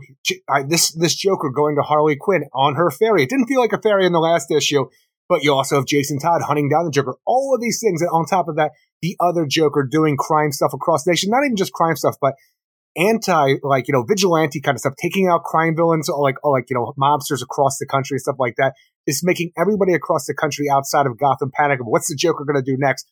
All of that is so compelling to me. What you get here, like I just said, the Red Hood punching the shit out of this Joker until the dead Joker falls off the boat and then everybody thinks he's drowned. Harley Quinn not saying a goddamn thing about her believing this isn't the Joker. And then when you actually get the other Joker who goes to the Hall of Doom, the Legion of Doom, you see the Legion of Doom. You have Joker and his henchmen, which is a great scene where you have this Legion of Doom with Captain Cold, Gorilla Grodd, Black Manta, Lex Luthor, Sinestro, Cheetah, and Vandal Savage. You have them all in there one panel. When you have the Joker show up, you just have his henchmen dressed up poorly like them. It's a great little comedy bit. It's not much, but it's subtle and it's fun to me. But ultimately, when you have this, because you also have Punchline here, the newest member of the Legion of Doom, like we saw in the Dark Crisis storyline, what does that mean? Because she's there. The Joker is told to leave, and he just does. What happens with this whole interaction? The thing that makes me laugh is when I'm reading that, then I'm like, what the fuck did happen to the Legion of Doom during Dark Crisis? Great Darkness. Dark Crisis, they ended up where we thought it was going to be this big thing, and they haven't been shit here. And now we have them here. But in this, when you're going, and you said, the characters kind of dressed up. Look at me. I'm Captain Cold, but I'm not. It was funny as shit. I don't care what you say. I don't care, though, when you have to have a story that's doing something for me to care about your little jokes. And even the narration, I said that the narration with jokes before was annoying me because it was distracting me from what little story we get. We continue that. I like the mime one, but it's distracting. It's just distracting. And it makes me think that he's taking more care into these stupid jokes than the story because we're not getting a story here. This issue is bullshit. That we have going through the narration with the idea where the guy goes to the doctor, wants to know how long he has to live, and then he's like, you have 10. Oh my God, 10 what? 9, 8. I'm like, I've heard it a million times. It's never been funny to me. And I've heard the mime one, but I hate mimes too. Thing is, the mime one made me giggle. I enjoyed it. It does nothing for the story, but it's just a little aside that does nothing for the story of art. It's just a joke. And then I'm thinking, am I just reading the story because it's a joke and I'm the punchline of the joke because I'm reading this? I need more of this. The punchline is people are paying for it. I also and an extra $1 because of that backup. He tries to pull it back at the end like we love the jokes or actually a whole routine where at the end you try to tie it back to the first joke again. But he doesn't do it very well. And also, you didn't need to add, this is just me and my comedy shows there. You don't need to say, I effing hate mimes so much. That actually throws the joke up. The joke should just end with, hey, was it something I said? And that's a funny mime joke. But like you said all along, it does make you think, like, is this all a joke? Like, you joking with us? Or are we supposed to be laughing at you? I don't get it. You got a lot of things I love, like this rogue version of the Joker inside Gotham who might not actually be the Joker. I find it very compelling because it's a Joker I want to see because he's unpredictable and I don't know enough about him where this could be a million different things that I'm going to find interesting at this point in time because the mystery is what's keeping me captivated. You have Red Hood, you have Harley Quinn, you have all these aspects of the Joker that I want to see. And even when this guy goes, the pseudo Joker goes to the hospital, forces a doctor to go and check him out because, like, I think my ex-girlfriend poisoned me. That went on forever. I have no idea where he got the idea that she poisoned him or why he feels sick along those lines. It might become clear later on, but it does nothing for this issue. But when he forces this guy to do open brain surgery on him to get the bullet out of his head against his will without anesthesia, some great horrific moments right there. But it doesn't do anything because this Joker now in this, whole hospital room being worked on feels like a different Joker than we had previously at Harley Quinn's Ferry. And I don't know. I mean, it's the same guy. But the way that he's talking and acting feels completely different now than anything that we've seen of this version of the Joker so far. And that's the play here.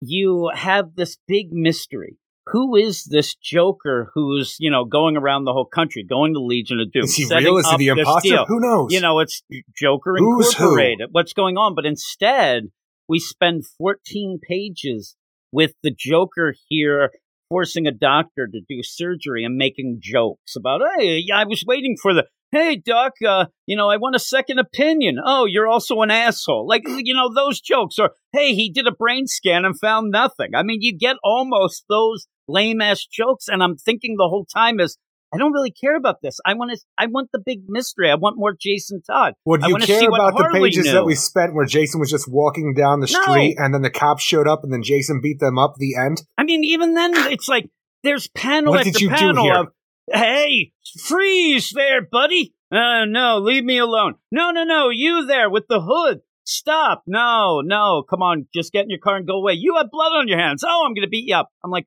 what's going on? And then it just never goes back and does anything with it. I'm like, this is just all filler. The fight at Harley's, this fight here. I'm telling you, it's not much, but I feel like I got at least something. Again, I'm going to say again, it's not much, but I feel like I got a little something out of the Joker in the hospital, at least because he's getting patched up, he's getting worked out, and he's walking away. But the thing is, even as he's trying to go out all incognito, Mr. Incognito over here, the hospital is now swarmed with police because he said a joke about the idea that he had bombs everywhere that people took seriously. So now he's fucked. So it's not a terrible ending to this issue, but the issue itself does nothing. And the worst part about it is it has a backup that does less than nothing because it's just a joke itself. That really infuriated. The backup continuing from this really infuriated me. But even in the deal where he ends up, okay, the police are called. Oh, that was the whole play because now he's going to walk away. Dressed up just like in The Dark Knight. He's going to pretend he's there. He's going to walk. I'm like, I don't need this. I want the story. And this ends up just no story at all and just telling jokes and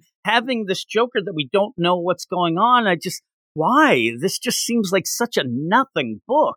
And you like it. You've liked it. I haven't liked it as much going on to here, but it just doesn't feel like it's anything anymore. This doesn't help my case any every time I try to defend this book because I want to like it so bad. I think there's an interesting story here. It's just Matthew Rosenberg refuses to tell me what that story is, but I'm like, I'll hold out hope still, buddy. This is kind of the idea that we had with, and we won't go with the whole DC versus vampires yet because we still have one more issue. That's going to really hinge on how it ends. But this... What about All Out War? That Task Force Z, it was me and you, again, talking about defending yourself. We really, really liked that book. Look, we I were was on intrigued board by it. until Bane was the real Bane. Everything changed and wasn't anything and then really ended up, the last 3 issues at least were just a lot of nothing that we tried to get through. I was on board, even when Bane wasn't the real Bane, because I still thought it was a clone Bane that would make everything worthwhile. But when Bane turned out to be Gotham, I'm like, I'm out. You fucking ruined it. That was the jump the shark moment.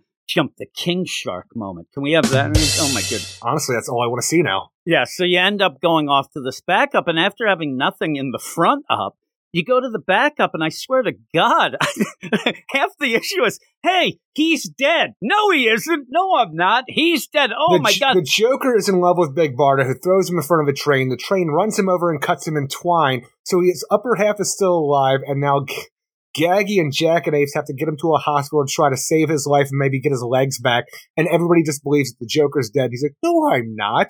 But the best part about this is, you have little Gaggy there going to the hospital, trying to get a doctor or an orderly to take them seriously, while Jackanapes comes in with the Joker's upper body. He's like, my friend needs help.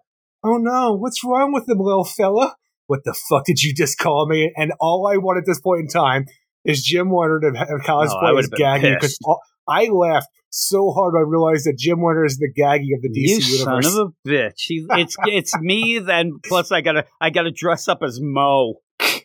You heard the lady. Stop manipulating. Oh my God. And the thing is, like, even the idea, these backups mean nothing, because we previously saw Gaggy get killed. None of these make any difference here or there. And even the idea that the Joker's still alive. This is just for fun. And it is just for fun, but I don't. Horror fun. Everybody likes to know I don't like to have fun. Look, I can enjoy some gags that we have in this. I'm not going to say it's completely terrible. It just doesn't belong here in the story that's being told. Now, when we go through all of the lists, once the hospital freaks out and is on fire, and we have to get the hell out of there, when we go through all the lists of anybody that Jackanapes or Gaggy can get in the DC universe, or even in Gotham, of all the doctors there are, it's crazy insane. And they end up with Professor Pig. And the idea at the end, we fuse the Joker's lower body to the upper body and lower body of Gaggy. So now he just has, his upper torso attached to pretty much Gaggy's shoulders, so he's like a Goro monster. And I'm like, that's hideous. And I'm actually, you even have freaking Jackanapes in there. I didn't even realize that. Jackanapes is there. So you have Jackanapes as the lower half, Gaggy is the middle, and then the upper torso of the Joker on top of that. That's gross and hilarious, because I actually like Professor Pig in this, but the story doesn't mean anything to anybody and does nothing ultimately. At one point, Jackanapes, he starts eating the comics code. Eric, you have that, and then it's just goofy. But I don't know if anybody can get as much enjoyment out of this as I did personally, because I know Jim Warner and who he is, well, and the idea that he is everybody the that can laugh about universe. My short ass can laugh it up, jerk. You okay, little fella? You didn't like when they were going to get Doctor Strange. They were going to get Doctor Strange there. I wish, because of what you had at the end, they should have at least had, if you're going to put Doctor Strange in there, put Dr. Nick Riviera. And he's always putting limbs on wrong and shit like that. That would have been hilarious if Professor Pig, hey, everybody. When he came in, that was the worst. Nick Riviera. Because the thing is, there, everybody. Professor Pig showing up, I'm like, oh my God, what the fuck's he going to do to you? I couldn't wait to see. I'm telling you, this is nothing. It's a little funny thing. I don't think it belongs here for a story that, in my mind, is a serious take in current continuity. I want to see what's going to go on. I don't even know if that's it anymore, so fuck it. Weird. It's just to add $1 and have a decent enough. This felt like something. This is the best one out that we've got in my mind. Well, this felt like something that could have been in even that Zornar, which I did like, but it was just to give info. Those could have been in some sort of anthology. And that felt more important now, because it's actually doing what we're currently dealing with. This is just a joke, and you could get a couple laughs, I guess, out of it. But he's a little guy. It's like horrific. It's that horrific laughing kind of thing there. This could have been in the Crypt Keeper stuff, right? Could have been in the Creep shows. But at the end, I thought he was going to fix my teeth. The end. I'm like, oh, fuck yourself, you jerks. But what would you give it? Ultimately, like I said, there's not much to this book, but I do like the art throughout the entire thing. I still find it compelling, and because of these things, these biases I have, no matter what this book is going to give me personally, I'm still going to give it a 6 out of 10. Kiss my I know it. I had it right on the deal. It's funny. I'm flipping it around, Bell Biv DeVoeing up what we just did previously. I'm giving this a 5, a regular 5. I like the art. I like the art, so I can't give it an FU, but I think this book is a hot mess of nothing now. I want everything from this book. It just refused to give me anything. This issue is the problem. Yeah, and maybe it's for you just a little hiccup.Maybe he's, getting everything ready for these last 3 issues to really kick ass. I think that first issue might have been my book of the week, but I'm really looking forward to this series because I actually had no interest in it when it was announced when it came out because it was just another Joker book, but that mystery it gave me, I'm like, I need to get to the bottom of this. I need you to tell me this story.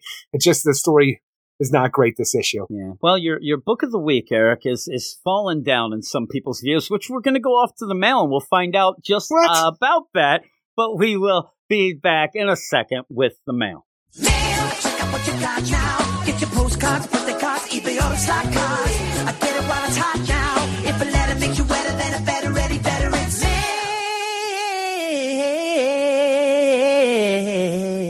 It's time for the mail, Eric. As I said, some people are wondering what got into you. And this is from a couple weeks ago because last week, and I should have ended up saying more at the beginning of the podcast last week, we had a Patreon-only show. It was no limitations. And boy, if those people would have heard what you said then about the Wolfman, they wouldn't have been able to keep their hat on, Eric. Their hat would have flown off, I think. I don't know. Here we are. And if you want to get if you want to be part of the mail, if you want to get part of, give me all that mail. You want to get down there with the mails? Oh. If you want to be part of the mail, email us at weirdsciencedccomics@gmail.com, just like 4 people did this week. Oh, my goodness gracious, Eric. It's getting back to the golden age of weird science when, we had 17 mails each week. It was crazy. Eric 2 hours to get through the mail. He loved it. Oh, at one point, I went back to one of our episodes. We had 4 mail sections, and each were an hour long. Yeah. That's just nonsense. Too much. When people end up saying, how did you do that? I mean, the idea of why it ended up happening, a lot of mail, a lot of rant and raves. It's fun, though. Eric K, double K, is first. Eric, he says, to Jim and Eric, are there any current DC comics that you follow monthly for personal enjoyment? And not just for the purpose of doing reviews. Also, is there anything current in DC Comics that you have reread or plan to reread? Eric did that Deadly Duo, he said, because you enjoyed the run or the story arc. And just for me going first with the idea. You say current. What do you mean by current? Like within the last 10 years? I would say I think you mean Rebirth on. I would say would be like current deal maybe, because the problem is, and you'll hear a lot of people talk about this doing podcasts and things, it kind of does end up putting a damper in reading stuff for fun because you end up reading so much just for the podcast and things like that and the other podcasts that I end up doing. So that's the funny play is if he asks, like some of the things that I read for fun are like Teenage Mutant Ninja Turtles or Walking Dead, but I do podcasts about them as well.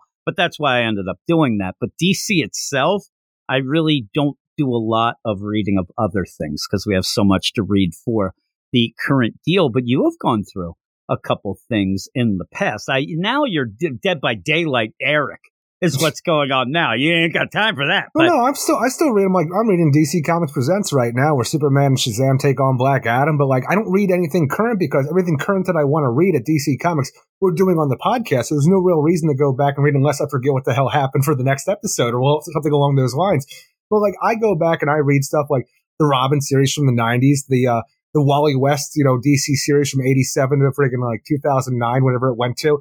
But like, I love that. Even like Guy Gardner Warrior, Superboy. I go back and I read these constantly, all these different things, especially the 90s, because I like the 90s era a lot. But big stories every now and again, like, I'll go back and check out again, like The Dark Knight Returns, Year One, The Killing Joke, just the big ones, something along those lines, if I have a hankering for it. But I stick to a lot of 80s and 90s DC era because it's something I grew up with that I enjoy, like looking back on. And I like to refresh myself sometimes. But current, all the stuff current that we talk about are the stuff that I would be reading.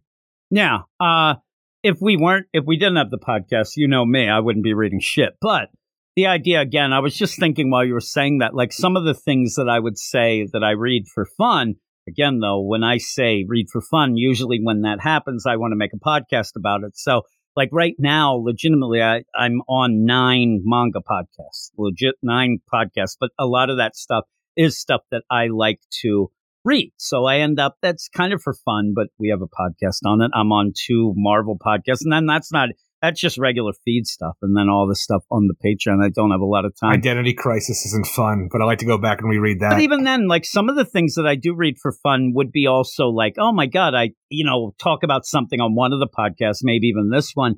And then I'm like, oh, that looks cool. Or maybe to get a little more information on stuff. Oh, I'm going to read that thing with Guy Gardner. I'm going to go read that and stuff like that.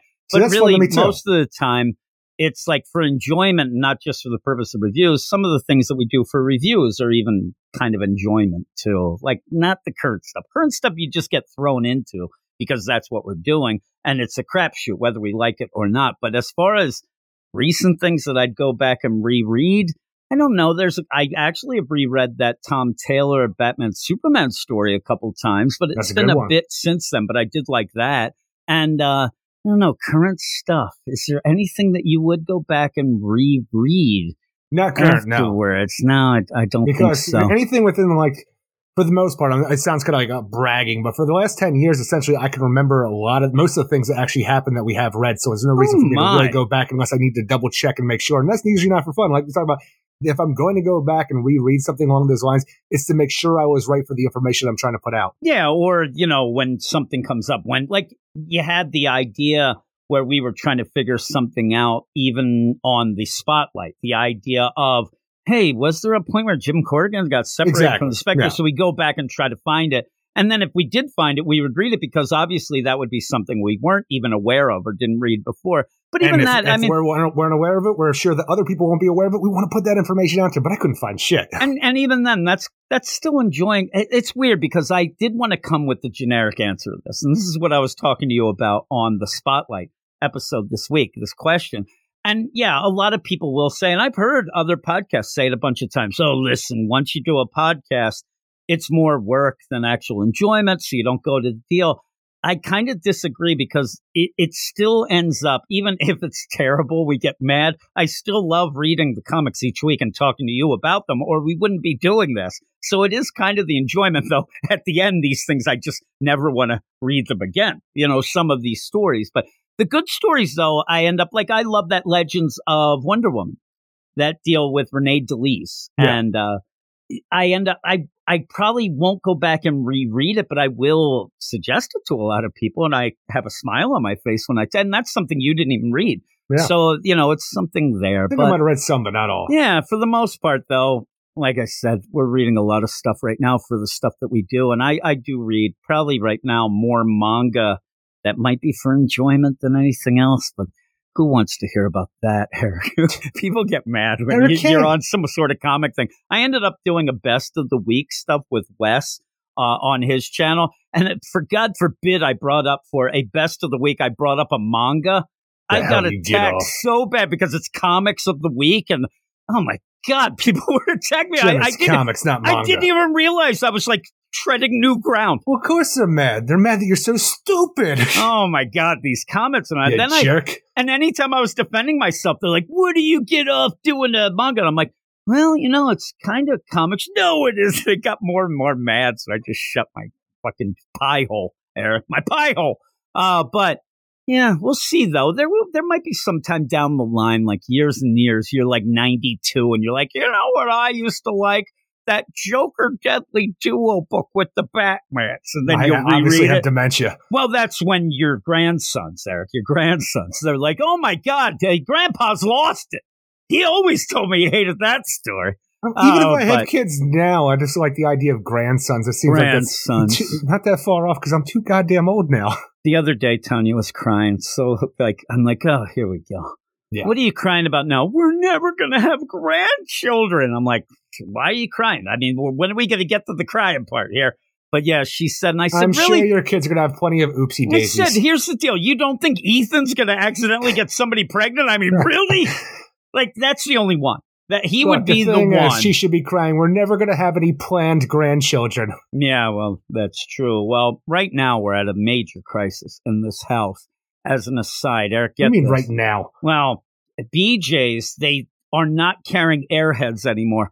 Nuclear war has hit this house. I end up messaging Tanya. I'm like, they don't have Airheads anymore. And what? You go talk to the manager? Yeah. I'm like, yeah. You go carrying the shit out of this shitty. That's happening, really. And I'm like, how about Starburst? I didn't ask for Starburst. I didn't ask to go grocery shopping. Yeah. And so then she did end up finally being talked off the ledge. Skittles, Eric. I feel like you can get all that stuff at like Five Below, though. Maybe, but these are like, you can't just get, you go to Five Below and you get that whole gigantic candy section there. You need the box of 90 of the Airheads, or you ain't going to last more than a day in this house. You need to really hunker down. They got them two candy shops. They don't have those. It's a weird play. I mean, you have that. Plus, then it gets a little pricey, too. But Agreed, yeah. I ended up, talking to her. I said, really, you might want to find a better dinner solution than Airheads. It's just me. Right now, I'm actually really obsessed with this one YouTube channel where this old guy who used to be a chef, he makes all these things. He's a British guy, and he sounds just like Winnie the Pooh very soothing, Eric. But he Why makes don't a you lot go of on Amazon? he makes a lot of meat pies. Well, that's the thing, though. She needs them now. Yeah, get it, like, I can get this on Monday, December 12th, if I buy it right now. Yeah, how much is?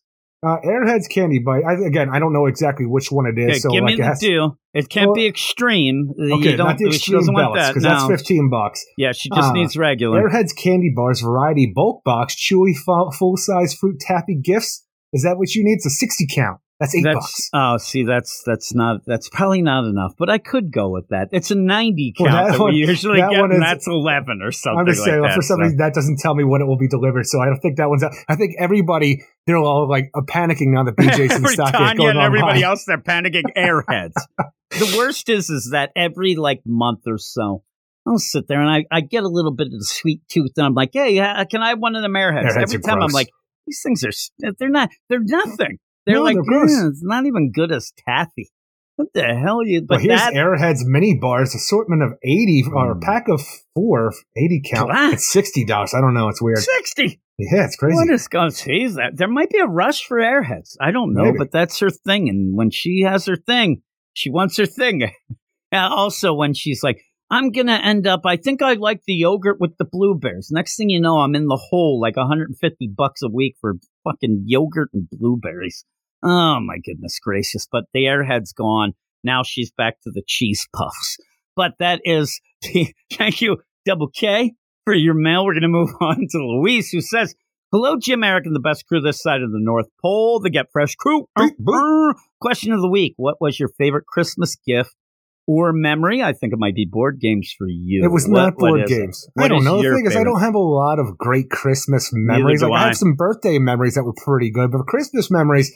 Was it it was always birthday just when they weird. strung you up in the backyard and used you as a piñata? Was that a birthday? That wasn't a holiday or a Oh, birthday. no, that was like a summertime. That was a But Tuesday. speaking of which, happy birthday to Eric Shea. We forgot Ooh. about that, too. Oh, my goodness gracious. Kiss my grits, birthday boy.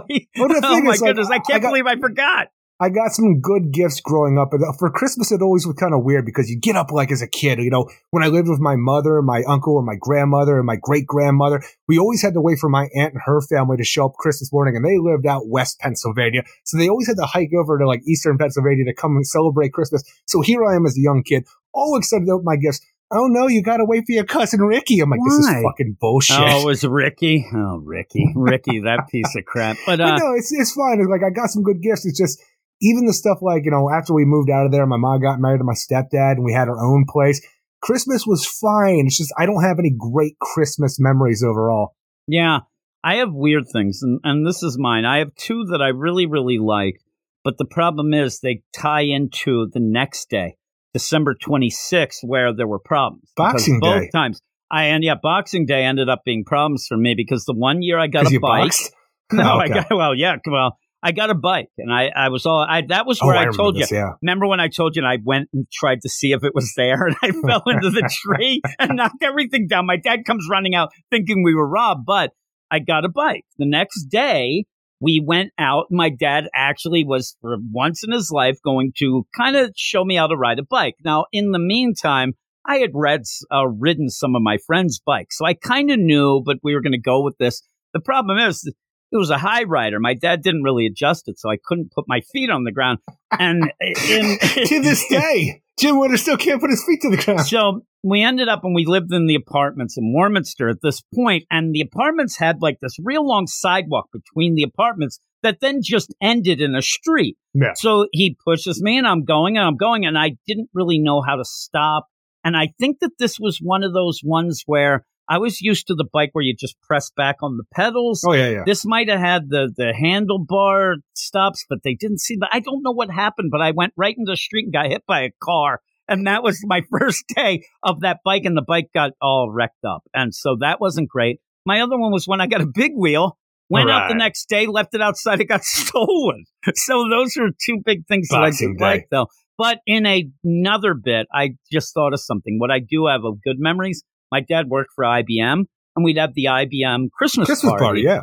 And I really like that because we They go gave good presents. and they gave great presents, and that was the craziest deal. And I'm, little guy, right? And even Yeah, as I I know got you. older, the kids would be separated. We'd just sit in this room and we'd watch old cartoons. And I mean, Just they like had the like the ground round. projector going. They had the cartoons and Three Stooges would play. Sounds And great. you'd get the, it was It's how I really live fun. my adult life. It was really fun. And I like, just imagine this. I had so much fun at those things that I was even nice to my brother. Oh my God. Me and my brother, that'd be like the one day it was, the truce was on there. We had a little bit of, when they talk about the idea of during war, when they were kicking the soccer ball around, that was me and the my Christmas brother. Day truce, yeah. Yeah, that was me and my brother in the Christmas Day truce, but it was at that IBM Christmas party. And boy, they gave some good presents, which would piss the hell out of my dad. All the way home from that party, They tried to outdo me. he'd either have two things. They're either trying to outdo me or, "Whoa, this is why I didn't get a fucking raise." And I'm like, "No, Dad, it's because you're an awful employee." And then he'd hit me, Eric. He didn't. No, I didn't No, say he that. wouldn't. I would think it, though.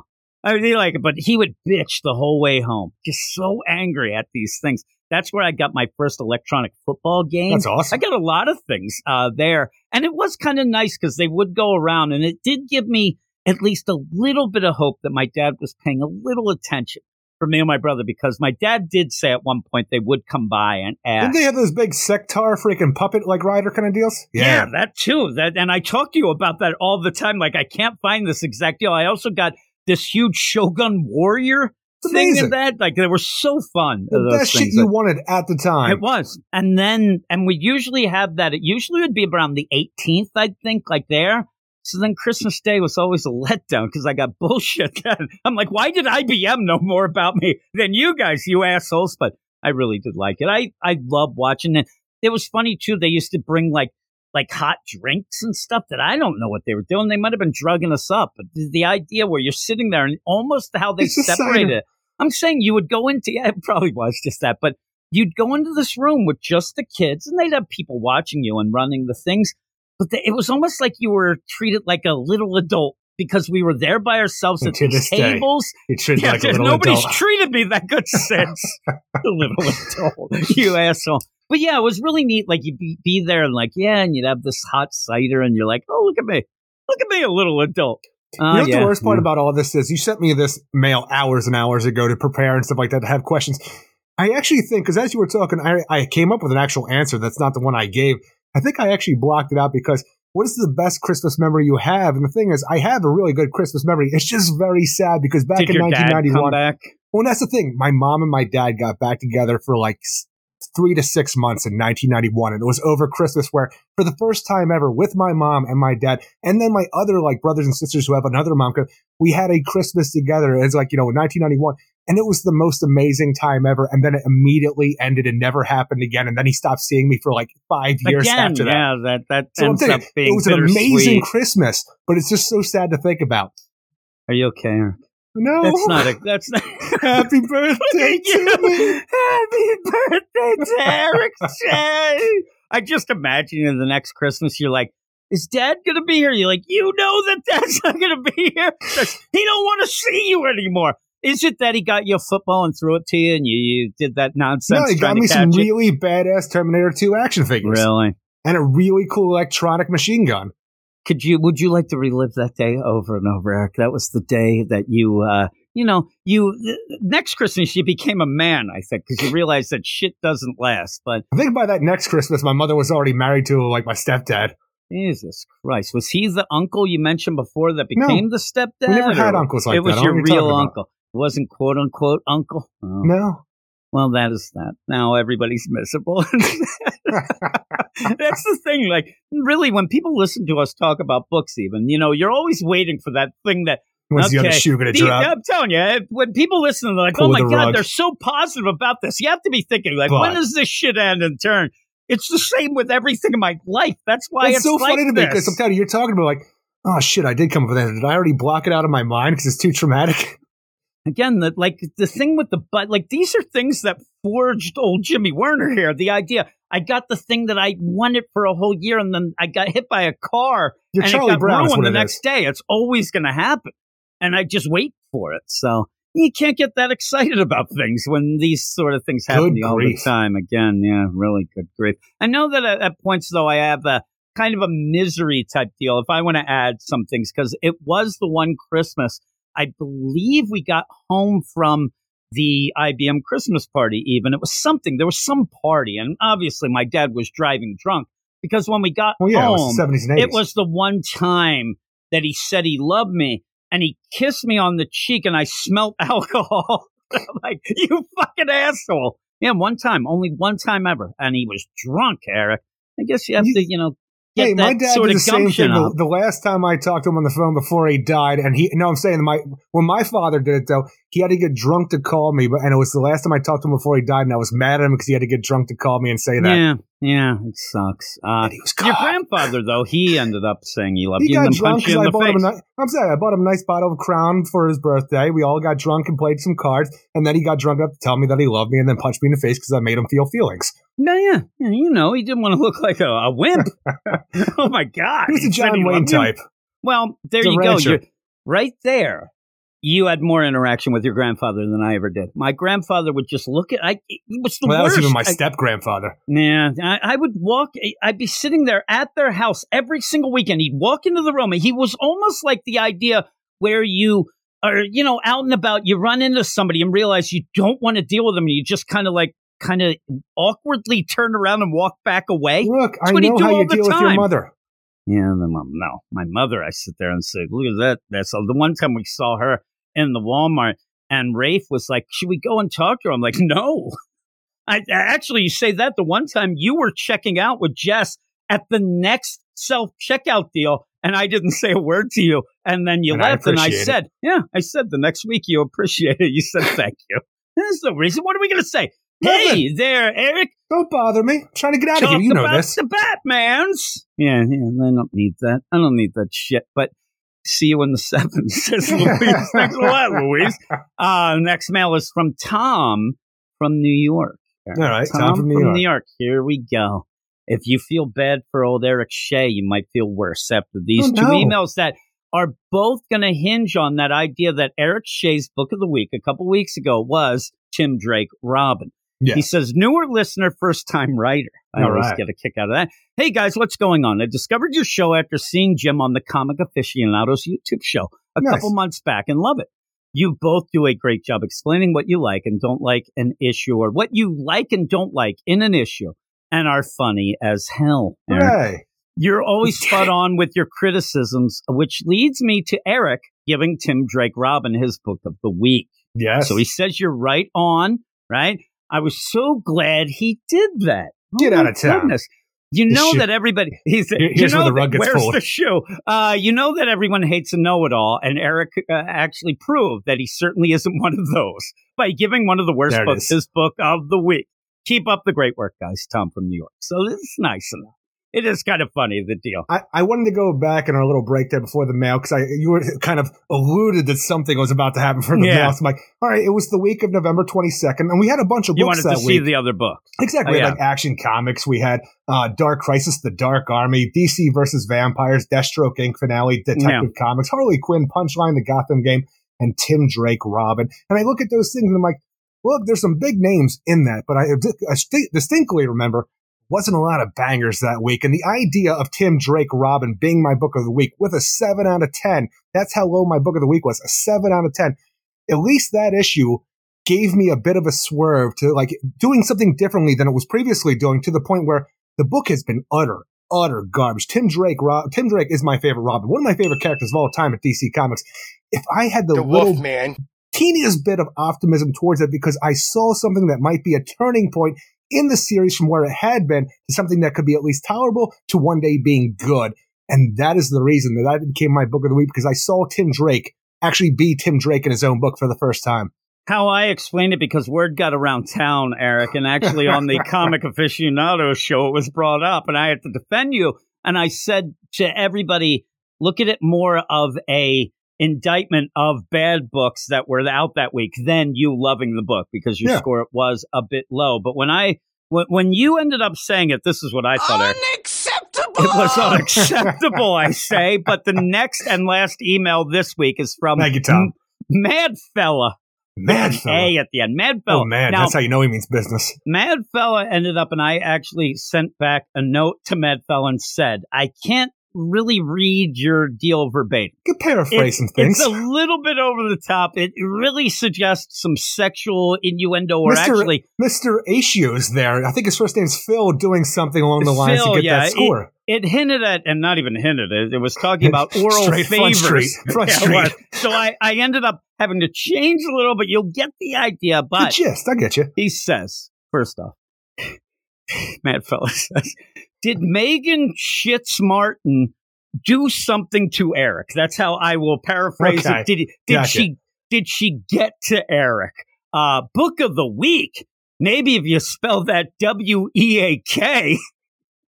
And then just says America's Sweetheart No More. We just should use that Sweetheart someplace. No More. I know. That's like when forever, me and my buddy Pete, it's when somebody says, I have a meeting. Oh, is that M-E-A-T? We just always say that. I'm saying the way, like, weekly, very weekly, just along those lines, yeah. Now it is Book of the Week, W-E-A-K.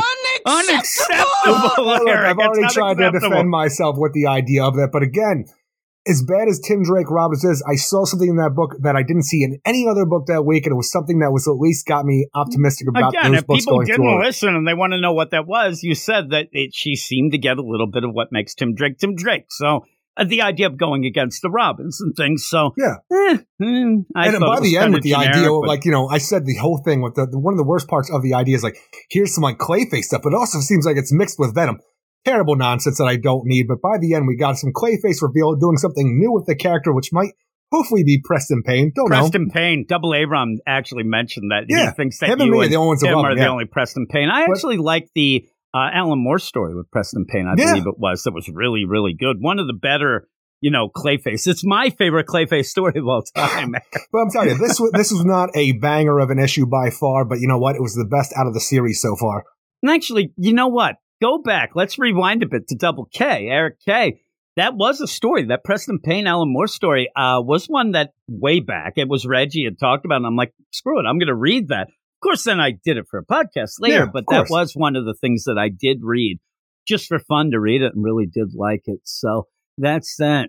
Him and Lady Clayface had a baby, and they named him Cassius. The best DC Comics joke of all time. They did it. It's my favorite comic book joke of all time. Do you think that everybody that's listening right now 100% know what Cassius Clay is? Or who Cassius? I bet you absolutely they don't. Not. That's kind of sad. No, but we just got aged out. Nobody realized that's the name of Mario Lemieux. And oh my! Look, if they watch Coming to America, they should understand. You know what ends up cracking me up all the time? I don't get involved, but it does make me laugh. Where people will put like a picture of like Wham and say, I'm going to tell my kids that was Motley Crue. I always get a kick out of those. This always make me giggle. Now I just did one with Wham and Motley Crue. Obviously why I don't do them, but I do get it. It's usually the funny. I got you. Screw you, jerk. But that's the mail. That is the mail. Again, if you want to get involved in the mail and ask Eric Shea some questions and maybe wish him a happy birthday. I mean, seriously. Or maybe just tell me how wrong I am. Here's the bad part, right? We end up doing this podcast about your birthday. Oh. We end up doing your podcast. Or we end up doing your podcast. We're on the podcast. Oh, and thank you for doing my podcast. I mean, tell you that every week. Thank you. I love being a guest star. I end up where I finally, oh my God, I forgot. It's your birthday week. So I end up wishing you a birthday. The other day on December 9th, Tanya goes, hey, did you remember to text Zach about your birthday? You mean on the 8th? Yeah. I was like, I forgot. I'm like, Cats in the Cradle started playing. And the thing is, it's the reverse. Now I'm singing the song that I'm just like my goddamn dad. Yeah. It's the reverse. I'm going to come. That would be a cool thing. Now it's the reverse deal of like, I'm just like that piece of shit dad. Oh, God. Yeah, I'm like, oh, my. I think Cats in the Cradle is sad enough. We don't need a freaking sadder version. And then I thought today, because I ended up going food shopping, and I got all the snacks for them and stuff, and I came home, and nobody was, Rafe was here, but he doesn't help me eat. Now I can't remember their names. What's that guy, Logan? He was working out, so he wasn't home. He usually helps me bring things in. So I'm out there lugging stuff in, right? Yeah. And then Logan gets home from the gym. He gets dropped off, walks like right by me and doesn't even say hi. He just walked right by, and I'm like, really? Is this what it's come to? I started thinking of the idea, like they used to hang out with me, and then I'm like, yeah, they were forced to then. Now Yeah. they just don't like me. It made me a little sad. I got them a lot of snacks. Like I got them flips, Eric. Won't that make them love me? Is that the pretzel flips? with crackers? Yeah, it's the pretzels with the chocolates on it. The chocolate covered okay. pretzels. They do like those, but also they eat so many little of them, melty. and I like a handful of them. So I had to put them and hide the handful away. I squirreled them away. You should see all the food that I hide around the house because they'll eat everything in one day, and I just want a little snack sometime. But that's that, Eric. But yeah, he walked right by me. My boy's just like me. But I would have said hi to my dad. My dad wouldn't have said hi back. So that would be the problem. I'm telling you, my dad was like the idea where you're in school and the cool kids are there and you end up, hey there, Charlie. And they're like he would be there with his friends and I'd say, hey, Dad. And he would like he was some cool guy or something like, hey, I don't know that kid. Get the hell out. Yeah, that's what he acted like. Hey there, Oh champ. my goodness. Sport. Hey there, sport. That was when the kids would come in and we had 5 kids. My dad was losing it, so he couldn't remember things. Hey, champ, hey, sport. The problem He had a is lot when on you his have mind.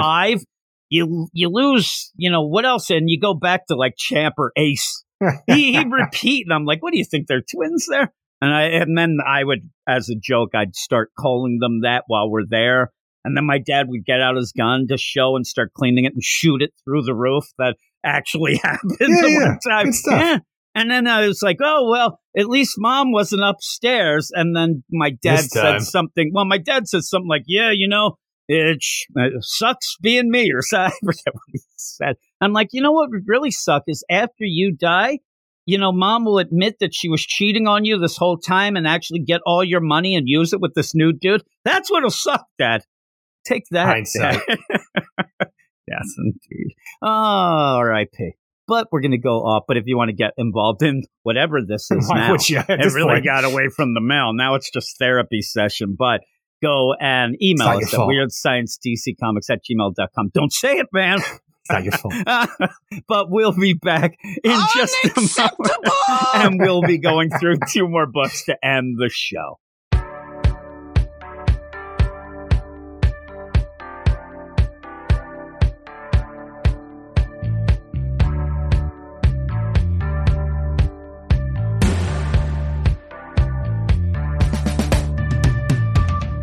Who's had nothing but bad luck since Talia came knocking at his door? Lately Damien's acting weird, answering some mystical call. Lazarus picks off the table and all the evil they cast. Thought Nezha was Superman and they thought that all the prisons would last. It's just the devil Nezha with evil on his mind. Beware the devil Nezha, he's gonna get you. He's just the devil Nezha with evil on his mind. Beware the devil Nezha, he's gonna get you from behind. Oh, yes, behind. Eric, we are back. He's going to get you from behind, and one little word bubble allowed me to have that song Works at the for me. beginning. It's a good song. Yeah, I actually enjoy that one, and it'll probably be played heavy during Lazarus Planet, whether Nezha is around still or not. It works. So there you go. In a night where I think that I'm going to have to retire a bunch of songs with that Batman's Dead, also Failsafe Did I give you City. an idea for Lazarus Planet? Because I don't remember anymore. I don't know yet, but I Because did if I come did, up with I one. don't remember what it was, and I was hoping that I did and that you remembered. We'll have to think about that. I usually write them down and start, fiddling around, Eric. So we probably did something. I'll check it out. I did have an idea for a song today, but it was when I was taking a shower 5 minutes before the podcast started, so And I it's couldn't all really do gone. anything for it. No, I write Oh, little thank God. things down. I have In a the steam thing. of the mirror. It is to, yes, and now it's gone. It's to a Depeche Mode song, Eric. Nice. Because at one point we had the greatest idea for a Dial H song to a Sure Depeche did. Mode song, and it never ended up materializing because I was Maybe having one problems with it. So with that, this is something different, but it's more of just a Shade song, which I do like that. But speaking of Shade, we have 2 books here, Eric, to end the podcast. We have Poison Ivy and Monkey Prince, and Poison Ivy is one of those books that was supposed to be a 6-issue. I did not really enjoy the first, bunch of issues. We were talking, oh my God, they extended it. that's good because now it'll be able to kind of expand the story. We'll end up being able to tell this dark story throughout 12 issues. I don't know what happened. You end up having a weird play here. I don't know why, except maybe it was selling, it got expanded. But then we have Monkey Prince, which was a book that it seemed like me and you were the only ones talking about and really going.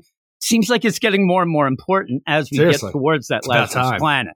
Yeah, and it's kind of a funny play in all of this going down that you have certain books that you don't think are like, oh, nobody's paying, like a Harley Quinn. Yeah. The book where she has her, yacht / ferry, all of a sudden that pops up in another book. And you're like, oh my God, that is kind of important.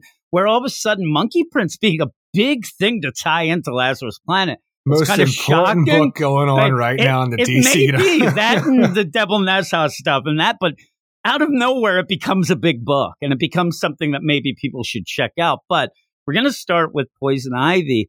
I don't know. I told you that I'd seen some things. If everybody doesn't remember the last issue, which should have been the original finale before it was continued on, the last issue sucked really, really bad to a series that I was, for the most part, enjoying and looking forward to it becoming better than it was, but still enjoying for the most part. It just never really reached that pinnacle that I wanted to, and then the finale came, and it sucked, and now it's going to continue on, so hopefully it gets a chance not to suck again.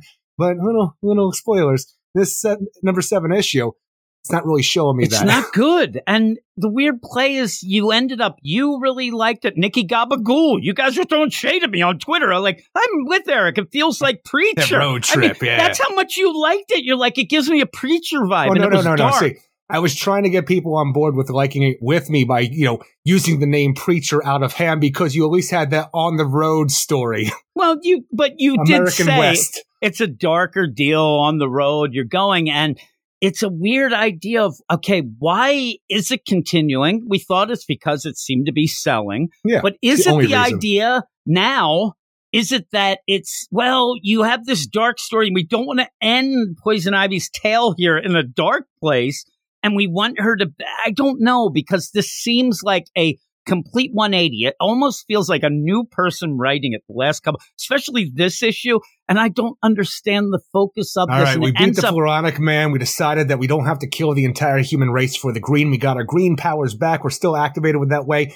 Even though we weren't, it just kind of happened. But you know what? Back to eco-terrorism. Right. And I said before, and that's, back to that, but try to get away from, I don't know. Give us the credits and then we'll get into it. Poison Ivy, number 7. I was going to say something else, but I didn't. But, and then I was waiting for it, then you didn't, so I went. Written by G. Will Wilson with art by Etungan Ihan, I hope I said that right, Arif Prianto, and Hassan Atsmain El You nailed it. Thank God. Well, yeah, we have, Poison Ivy leaving her past behind now that she's defeated her creator, the Floronic Man. She's eating him up all good to keep that freaking fungi at bay. And then we're just moving on because you know what's wrong in the world? That goddamn fracking. And that's what it's going to do because we're just going to continue the idea of the road until Poison Ivy out of nowhere will come across more of the Lamia fungi and then more of the Floronic Man plant monsters and say, oh my God, what's going on with this? It must have something to do with the fracking involved here. So I better become a gardener with the rest of these people on this land of this woman who owns this fracking company to get to the bottom of it. Yeah, this section of books is now called you could just get a job wherever you want nowadays and work and nonsense. But I didn't know what fracking was. I thought you squeezed rocks real tight and you got it. Fracking actually, and here is what it is, besides being a future curse word, it's the process of injecting a liquid at high pressure into subterranean rocks, boreholes, etc. So as to force open existing fissures and extract oil or gas. So that's what I like to call chili, Eric. That's how I get my fracking done. Now, in this, you end up, ending that first arc, I guess. You're going to call this a 2-part story, maybe. It ended horribly. You said it. And even I, who didn't like the book right away, because I thought it was a little too dark, and I didn't like the way that it was playing off Poison Ivy, but I could at least still see that for the most part, it was written decent. G. Will Wilson is a respected writer. I love her Miss Marvel. There's other things she's done, whatnot.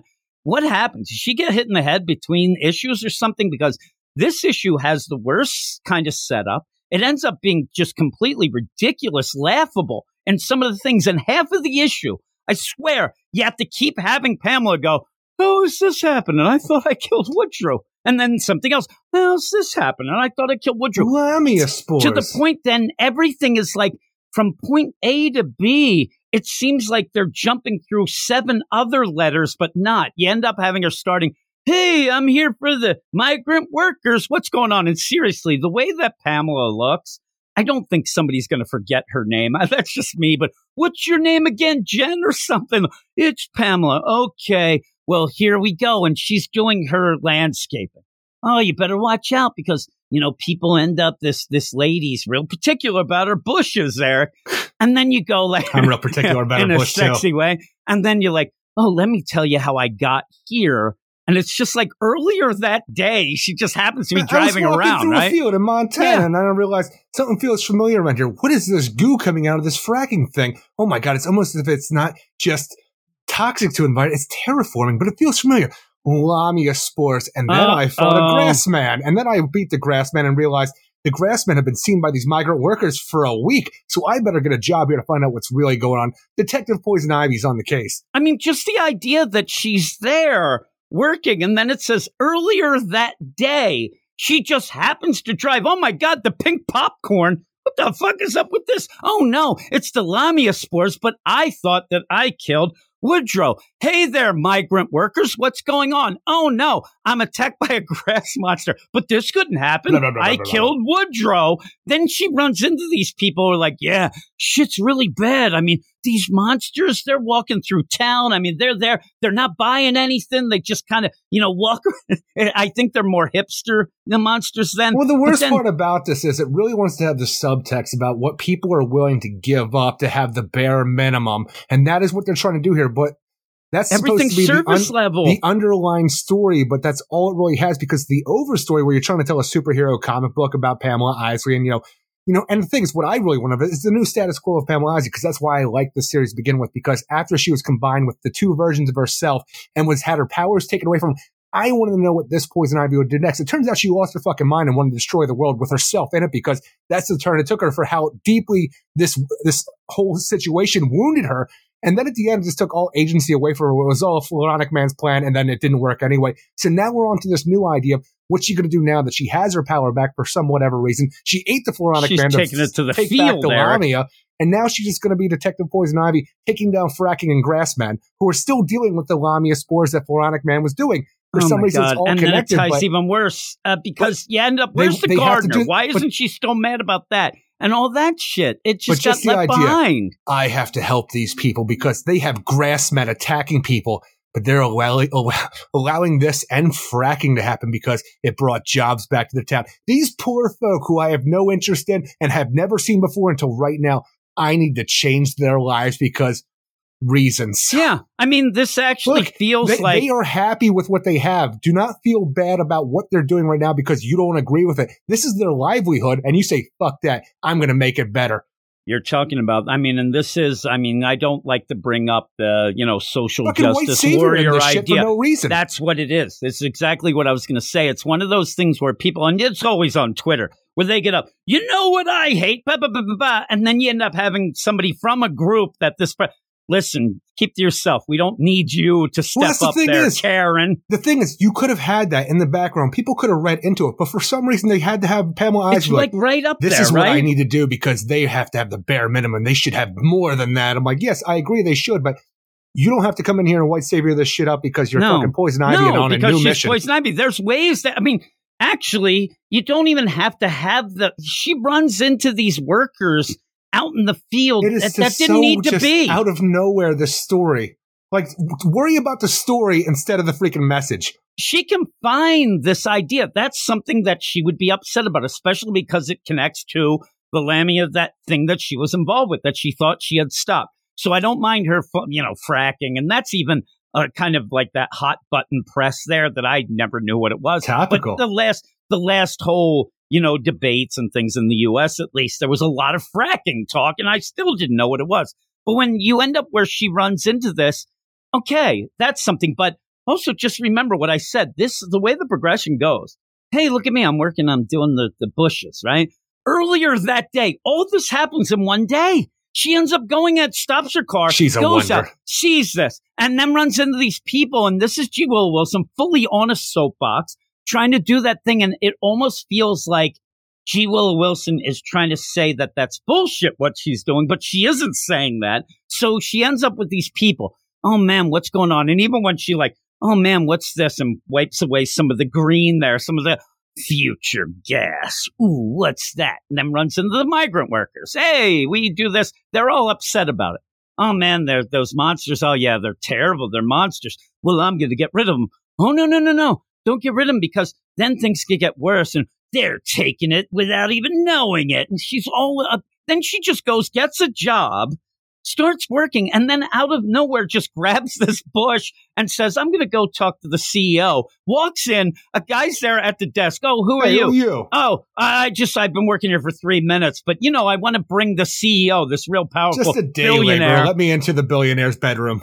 A day laborer that's just been working less than a day. She's a less than day laborer. And yeah, they just go, oh yeah, go right back in there.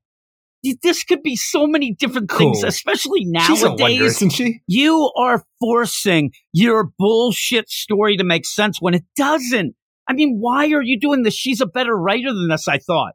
But maybe not, because that last deal ended bullshit. And then we get to this. Hey, I'm going to go into the bedroom, the CEO of the boardroom, whatever, office. Hey, yeah. I'm going to go looking through Honestly, through her desk. Not. When you just talk about bedroom/office, that's the same thing for me. Yeah, really. She goes in and then says, okay, well, I'm slumming this up right now. Now that nobody's here and looking, I also like the idea that she walks into this guy and she goes, this is how I'm going to enter. I'm entering in resembling the enemies in broad daylight. She's just carrying a plant, and she goes in and she puts it down. I mean, like, really? And then starts going through the desk drawers. Like, yeah, I know this guy has a bow tie. He's an asshole. So he lets her in, right? He's looking at papers. They go in. You forgot one step, because then she goes into the desk. Oh, no, the one thing that's going to trigger me that there's problems, there's this cube. A cross-section of a mushroom stipe? Oh, yeah, my. What the fuck? Let's find all about how this mushroom and what she's doing with it has changed the world. And, because the mushroom fungi, it's going to be attached to the Lamia. And we just have this woman here, this Beatrice Crawley, who is in charge of Future Gas, who knows exactly this is Pamela Isley. He's going to call her out. And he's going to be able to undo her powers that she just got back. But even the idea where we just have this new Pamela Isley, a new status quo with her reconnection to the green, eating the Floronic Man like he usually does the people attached to the green. But she has this whole new look where she looks like, I already made a Resident Evil, but she looks like something like Codename Veronica, Resident Evil, the way that she powers up. Tell me more about what this is, how this works, how she feels. Tell me why she's all going with of this that strange green armor that she's doing now, because this is interesting. But, you just have her powered up, and then until it doesn't work anymore because we spray her with some magic juice. No, you spray magic juice. Ready for her. Yeah, because she's ready, because then we're going to get the Coinky Dink Eric of, we were all together. You think that you're the only one who fell for old Woodrow? Well, I love the idea. It's like, who the hell were you, bitch? And she's like, you don't know. I was a few years older than you were. A newly minted assistant professor. I thought the world of Jason Woodrow, too. You weren't the only one. So now it's just like the last series, out of nowhere. Like, it could have been about Poison Ivy, but it just became about the Floronic Man. And in this issue, it continues to be about the Floronic Man. And I just don't care. And I don't think the story really cares, because we just have this woman spray some shit on Pamela Isley. Sprays it on her because, and the Lamia is back to be fucking, taking her over. And we just have her be a goddamn biological monster at the end, all cocooned up until another person, maybe our daughter or the help, finds this fucking monster in the office. Yeah. But it doesn't I do need a anything twist for the of character. fate. And like, oh no, there's a plant woman here. It's Janet from HR who just shows up unannounced. HR. Again, is this going to be one of those, well, I have this HR complaints about these monsters going around. The idea of this, it ends up where you have that whole Geiger-esque when you see her all powered up or even cocooned up later on. I love the idea that you have this whole idea of, like, this really plays out, and maybe it's kind of trying to have fun, but it's not. The idea of this is the worst idea of, say, and you talk to me, I'm not a big horror movie fan, but you will tell me some bullshit things where this feels like a sequel. Did you have to say bullshit? Well, it is. I'm talking not the stuff you love, the stuff that you end up, and I'm like, oh, how was that? And you're like, oh man, bullshit. Wait till you hear what this, because basically what you did was the first 6 issues was your, movie. That was your Halloween or whatnot. But then you go and like, oh man, who's the villain of this new one that came out? And you're like, oh, get this. The other student that we It was didn't know Corey that was 2 Cunningham years all older. along. It feels so much like that. The idea, oh, Woodrow's dead. Oh, but get this, the student from 2 years later ends up being the deal that... But No, you didn't know and- about Woodrow's assistant professor that was infatuated with him, who you just were led immediately to on the road. This is the things that you'll say to me, and I'm like, man, that sounds like bullshit. So uninspired. And so what will be the deal? Well, first off, you're not going to allow Woodrow to be dead forever. He's No, a he's big a Floronic character. man. So you're going to have this obsessed other lady, the fracking lady. She's fracking already. She's going to want to maybe the try frack to outta bring here. back Woodrow through probably Pamela because she ate her like I'm he going to pump usually your does. stomach.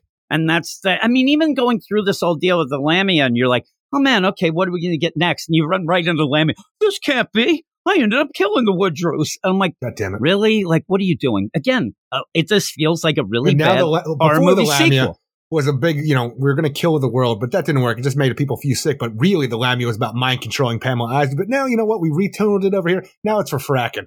And All right. so what my Lamia. thought is, the book was selling, but DC fudged it up again. I mean, if the book was selling and it was, they really, I'm trying to, how am I saying this? Say that it's not like some other reason. Say they're sitting there and like, listen, we didn't even have a lot of variant covers or whatnot, but some people Shit, were that's liking crazy. this. And did it increase? It's hard to find rankings or any sales anymore, but if the sales increase, that's giving you that idea that people wanted this darker story and were enjoying it. And I think they ended up saying to themselves, well, we can't have her be a real villain like this. Some reason they want to, because now it's twisted. Now she's the victim again, and now she's going to take it to the streets. Pamela Isley, the hero. That's not what this was about. It kind of was an intriguing story. You liked it more than me, but the idea, I thought that at the end, she would end up being this kind of, gray area, anti-hero, eco-terrorist that she always is.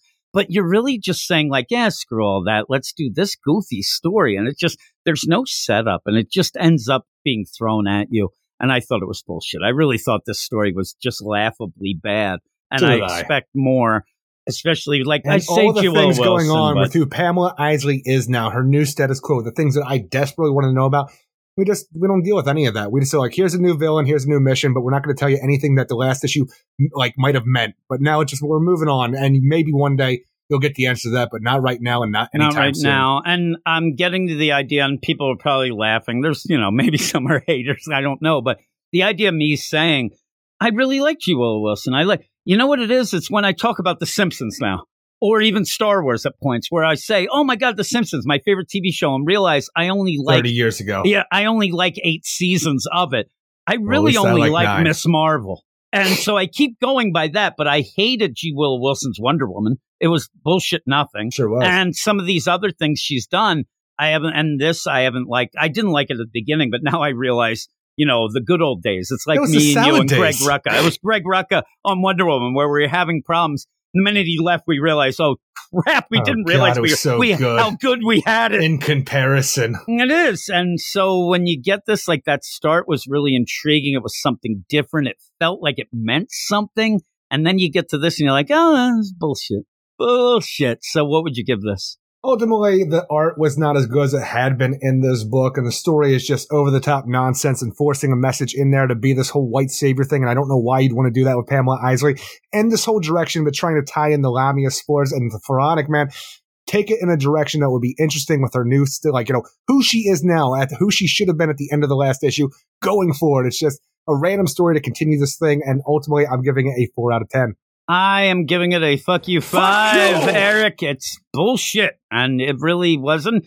Again, it's one of those books that I read, and while I'm reading it, I want to, here's the thing. I want to make fun of you, but I want you to like the books, because when you really get down on the books, then it really makes me miserable when we're done the podcast. And it's almost like one of those where books like this, I always think, man, it's a shame. You really liked it. And I knew that you weren't going to like this issue, and it really just tears apart everything that you liked about that first, 4 issues, 4.5 there's maybe. something in there. Yeah, and you liked that. And even Nikki Gabagool, like I said on Twitter, you guys were enjoying it. And I don't want people to almost get slapped in the face when they realize, oh, Jimmy Boy was right. I just have to throw that in as well. Wow, but that's no, what it was. those Other issues were good. They were You good. were just wrong. I just didn't love the real dark deal, but I realize now, it was kind of intriguing. And it was an interesting place to take Pamela Isley after all she had gone through. You can't tell a story and then just bail on it. And maybe this was editorial decisions. I don't know,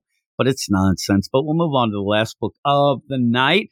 What we said was real important, Eric. Sure was. Right? Most important book in DC Comics right now. I think I can get rid of my FU sound effect for this one because I think Eric Shea really liked this. What is it, Eric? It is Monkey Prince number 9, written by Gene Luen Yang, with art by Bernard Chang, Marcelo Mayalo, and Janice Chiang. And in this issue, we were in, well, not this one, but previously we were in Gotham. Then we went to Amnesty Bay, and we thought, this is bullshit. I don't want to keep jumping city to city, especially when the prequel issues, stories about this, we're in Philadelphia, which you and I do care about, where Shazam lives. That was some fun stuff. All the scavenger hunt, jumping around nonsense, not something I really needed to be a part of, in a story that felt like it was out of continuity. Here we are with issue number 9. We're off to Metropolis. We have Monkey Prince and Supergirl taking on Lex Luthor and nonsense fucking demons like they have been. But you know what? It is tying into Lazarus Planet now. You have Marcus' son taking on full responsibility with his powers, and not only responsibility, but confidence as well, making him a kick-ass young hero that I can get behind. And this issue, out of nowhere, for a thing that like a series that I found very lackluster in its presentation and introducing the Monkey Prince, it has raised the goddamn stakes, Jim, because in this whole thing where I've been gradually liking Marcus more and more and how he comes into form with his powers, like I said, the confidence aspect is something I really like. But now when you have his henchman's adoptive parents, his mother essentially getting killed, finding out by the end that her father, his adoptive grandfather that he's never seen, is the mother flipping ultra human. I'm like, you fucking did it, Gene. You got me interested. I care all about this book now. And on top of it, like I said, tying into Lazarus Planet and the Devil Nezha and all the nonsense he's doing leading up to that. Yeah, and it was a shocker. And I do think that of all of the issues, we spent way too long in Amnesty Bay, pretty much the most hateful town in the DCU. Surprisingly. And again, we did learn some things, but just when we go back and think about it, even when we're done with the series, the idea of, the dragons, and you ended up from that getting the Ryu Jingu Bang, right? But the Re-Jingu Bang. Before that, it just wasn't a lot of anything. It felt weird. You had these tie-ins and these guest stars. This issue is the best issue of the entire series in my mind. I think that it's really good. There is some problems. Like I'm not going to be a freaking cheerleader this entire time, because even when you jump in the LexCorp campus in Metropolis, when you have Marcus's adoptive parents here going down a corridor and there's a security guard trying to fight off some demons and stuff like that who are looking for the clones, this whole progression, like once we kill the clones with the fucking LexCorp laser gun for the security, I have no idea the progression of this story, because all of a sudden that guy, the security guard, bursts into flames. You got a freaking demon here with coming through a portal possibly. Behind them you have demons that I think are the recreations of Batman and Aquaman from the other demons sucking off their ki or chi. I do this every time, but you have this going on, and the progression and all this. I'm like, I don't know what the fuck just happened, but I just know at the end when you have Marcus's mother getting killed right there by a demon and wanting the Bizarro clones in this LexCorp campus, I'm like, you know what? You're raising the stakes and you got my attention, kid. Yeah, and you end up having things. You leave me, my monkey. I want you to leave me, my monkey, Eric. You end up where I like the play where you start off and you end up seeing two of these, Metropolis, they're there at LexCorp, and they're these scientists, and you don't even have to say, you're like, oh crap, they're working for Lex now. It was kind of funny. What's happening. The idea that if you have been reading this book all along, Gene Luen Yang has realized I don't have to hold everybody's hand here. No matter what, if we're at a villain's place and there's two scientists, they're going to be his parents. And you almost like, oh man, they're doing it again. And when you end up having that progression, I'm with you that I didn't quite know what was happening. But once, the mom starts getting choked out, and actually I'm like, holy crap, finally in this kind of jokey deal that we've been questioning the whole time, it actually has some stakes. Holy crap, this now means something when she's going to die. What is Marcus going to do? And I say die. She's on the verge of death. I think they're going to try to fix her up, but it really feels like she's dead at first. Yeah. And then when who's your son? Marcus. And you're like, oh crap. That's a subtle way of, getting the deal and saying I was an orphan too. Well, then you realize, yes, I do. Snap, he'll be fine. Okay, and Laura, throwing it away. And Laura. Then you end up that Dad Laura starts yelling. And then we go to see a little bit of Monkey Prince and Shifu Pigsy, where they're learning more lessons. And this is what we wanted all along. And this sets up something a little later first off, sets up probably what's going to end up being the worst army ever, because you end up having, Marcus using his cheese, doing a little meditation. He's got a hair of his, and he's going to try to make a clone. He doesn't realize that he's doing that. But you end up, Shifu makes says, abominations. Think about life. Oh my God, this reminds me of Damien's clones on that island. This thing is I don't even know if you saw it because you're a weird heretic who hates the Treehouse of Horror episodes of The Simpsons. But at one point when they're doing a Harry Potter, play on that whole thing, when you have Bart create this abomination out of this frog, and he's trying to create a prince, and it's like, someone please kill me. And he's vomiting it everywhere. Looks like this thing is going to ask to be killed. And so it goes, and he ends up squishing it. But Shifu says, oh, you actually better than I thought. I mean, that's crazy, but you get some progression. I like that. Also, you have this little place set up right before Shifu comes into some, troubles, and I like the progression. I really like the progression of this. And what I really do like is, instead of going back to the parents where it's just goofiness, before the parents were just in the next step of when we were going to get one of these demons and they'd be involved, whatever, having the mom, Laura, we think she's dead, but she's, really hurt. That ups the ante. You end up having more Marcus in this, which I really do like, but then you have a little Shifu, but then you get Marcus involved to go with his dad to save his mom, and I actually really did like that. The only thing that I think is bad about this issue, one thing, is that Marcus himself does not ever really feel like he's that upset about his mom. I mean, he's very chill about everything that's going on. There's never oh my God, what are we going to do? He's just like, okay. Even when he talks to Kaya, his friend from Gotham, he's just like, oh yeah, some shit's going down here. It just doesn't feel like he thinks that this is really a bad thing or an important thing. It just played off weird in my mind. But the actual Monkey Prince stuff's great, especially when Supergirl shows up. It's real fun. This is what we liked all along. Marcus's play on his mother, it's like a weird situation where it's a lot to throw at him, and I think he's taken it very cool, but it's one of the situations where I think he was always waiting for something like this to happen, especially even like he had to save his parents previously from Black Manta and everything that he does, but where it was an inevitability that he's already prepared himself for. I don't know. The reason why I say most of it is that idea where before we know Ultra Humanite even, you end up having talk about new bodies and things. And Marcus was just like, chill out. And then, it just feels weird. It felt weird that he didn't react a little bit more, that his mom looks like she might be dead. And they're in a cabin in the woods to try to save her. Even then, where he's talking to Kaya when she calls, and we haven't seen her or heard from her in a while. I said at the beginning, I thought he was going to talk to her and whatnot. But hey, what's going on? Oh, my mom's in trouble. We're at a hospital. Like it's not. It's like it's weird. It's just like he almost still has like to play. It's cool. It's almost like cool, he's drugged though. But the idea of playing it safe, like he should himself be a He's bit got a crazy out. life that he can't tell his pseudo kind of on the phone girlfriend from Gotham about. I mean, the idea of his mom and dad have been henchmen or whatever, and yeah, he might have set himself up for it, but still, it's his mom that looks like she's going to die. And he's just like, yeah, just chilling here. What's up with you? I didn't think we were that close. You barely knew me. It just felt a little bit more. I wanted more, but it is that's weird the only that she thing. called in general. Yeah. And that's my only thing, though, is that he didn't react as much to his mom being in trouble like that I thought he would. But the other stuff is great. The stuff is great. I had no problem with it. You know what my biggest problem with this whole thing is? It's something I'm really interested in, too. When we have the King Fireball show up with the other demons who have already sucked off the chi of Batman and Aquaman, who are there presented in that kind of form because this is who it was.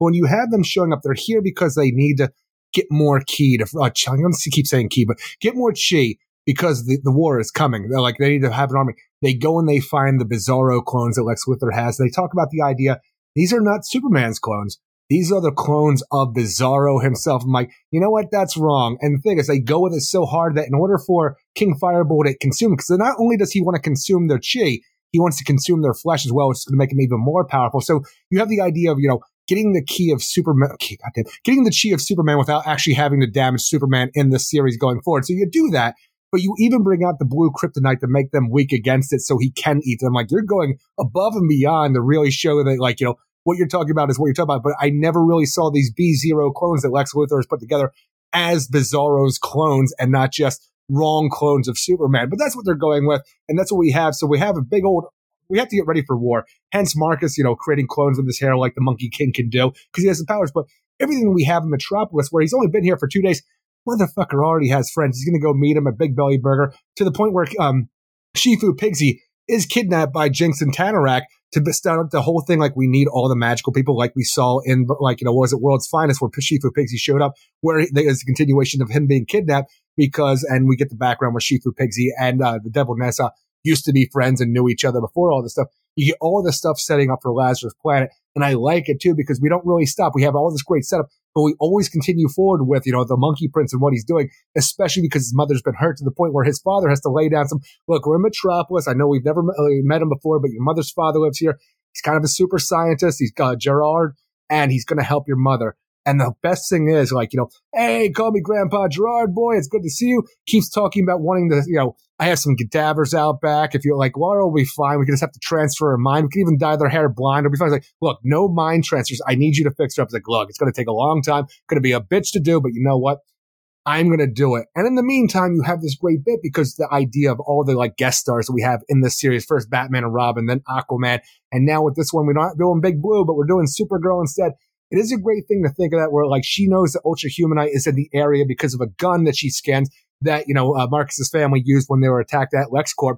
But this is something he put together. His fingerprints are in there. She knows the Ultra Humanite's involved, but it's a great thing unless you know that, really get the clues with Gerard and the mind swapping. There's this great twist at the end when you get to see that it is Ultra Humanite. That's the pretty adopted crazy, grandfather especially in of a Marcus' Monkey son. Prince deal. Yeah. That's funny, and it's good. How great is that? Here's the deal. That it is great. But again, what I said about, and I was looking at this while you do it. Here's Marcus here. He ends up, hey, there's some old dude waving you down there. He's, it's my dad. He goes out, hey, Dad, why do I have to come with you? You told me I could stay out until midnight. It's your mom, and she's just bleeding out in the back seat. They just go on. He doesn't say, then he looks, said, what happened? Shit's real now. You get an explanation. Okay, well, we've been doing this, and things happen when you're working as henchmen and all, but we're taking him out to the woods to her dad. Okay, but why didn't we call an ambulance? Then they get there. Marcus says 3 words. He ends up says, and you end up where, oh, here's your grandfather. Oh, hi. You end up having what is the Ultra Humanite pick up the dad. Marcus yells, put him down. Then doesn't really say anything as they bring the mom into the secret lab, starts talking about how vertebrae are made or whatever. And then out of nowhere, Marcus just goes, thanks a lot, Grandpa, gets a call and goes, I got to take this, and walks out. I'm like, there is no reaction from him at all about his mom. Like, oh my God, freaking out where they have to come. Shit has just gotten so real around him. He doesn't even know how to react. You could say he's in shock, but when he says nothing and then goes, oh, and he sees Kaya, oh, I got to take this. You know who could really deal with this though, Jim? Who's that? The Monkey Prince, because once Supergirl comes snooping around because she's looking for the Ultra Humanite, Monkey Prince transforms out into his better self, and he has this great little interaction between them because he wants to be the big man on campus to a degree, really prove himself. Well, because he's a kid, he's gonna come across like just an asshole this entire time, but he seems to be smitten with Supergirl. And I like this whole concept because it reminds me when superheroes used to interact in the 90s, come across yes, people could say it's a kind of cringy now because it's a little bit sexist for oh my God, look at the. But he's a teenage boy who sees Supergirl and the boy's in love. So you have this great showdown between Supergirl and Monkey Prince because they both don't know the score of what's going on that the other wants until Ultra Humanite realizes, oh, God damn it, I got fucking superheroes fighting outside. I better go freaking ape this shit up. And becomes fun. The albino gorilla that we all know and love to be to take this on. And with a freaking laser cannon. So just imagine Monkey Prince number 10 when we jump into that issue with Supergirl, Monkey Prince, and a laser-toting fucking Ultra Humanite. I'm like, this has everything that I want it to be right now. That's crazy. And again, that Kaya part you didn't really need. I don't know why they even threw that in. And she's just there to remind people, I guess. She was part of Army. She has her BTS poster in the background. You see that, Eric? You see the BTSs? I so understand she's you all have a lot in excited, common with right? teenage girls. It's fine. Yeah, so there you go. So with that, though, I'm more of a Blink, but that's just me. But yeah, with the Ultra Humanite, I never even thought. That's like what Jess says your lovemaking sessions last. You end up where Ultra Humanite, I'm like, holy shit. But the fun play of this is, I didn't think that it felt so out of, nonsense. Like, it didn't feel like nonsense. No, it felt, finally, it felt like a series that's in continuity and taking itself seriously. And not only taking itself seriously, but taking the other characters involved seriously and adding depth and growth to, like, not even like, Marcus, but even the idea of Ultra Humanite and how he's involved and stuff along those lines. Like, you never see that character really do anything that's in continuity or really interesting anymore. He's a great villain. He's one of the first Superman villains of all time.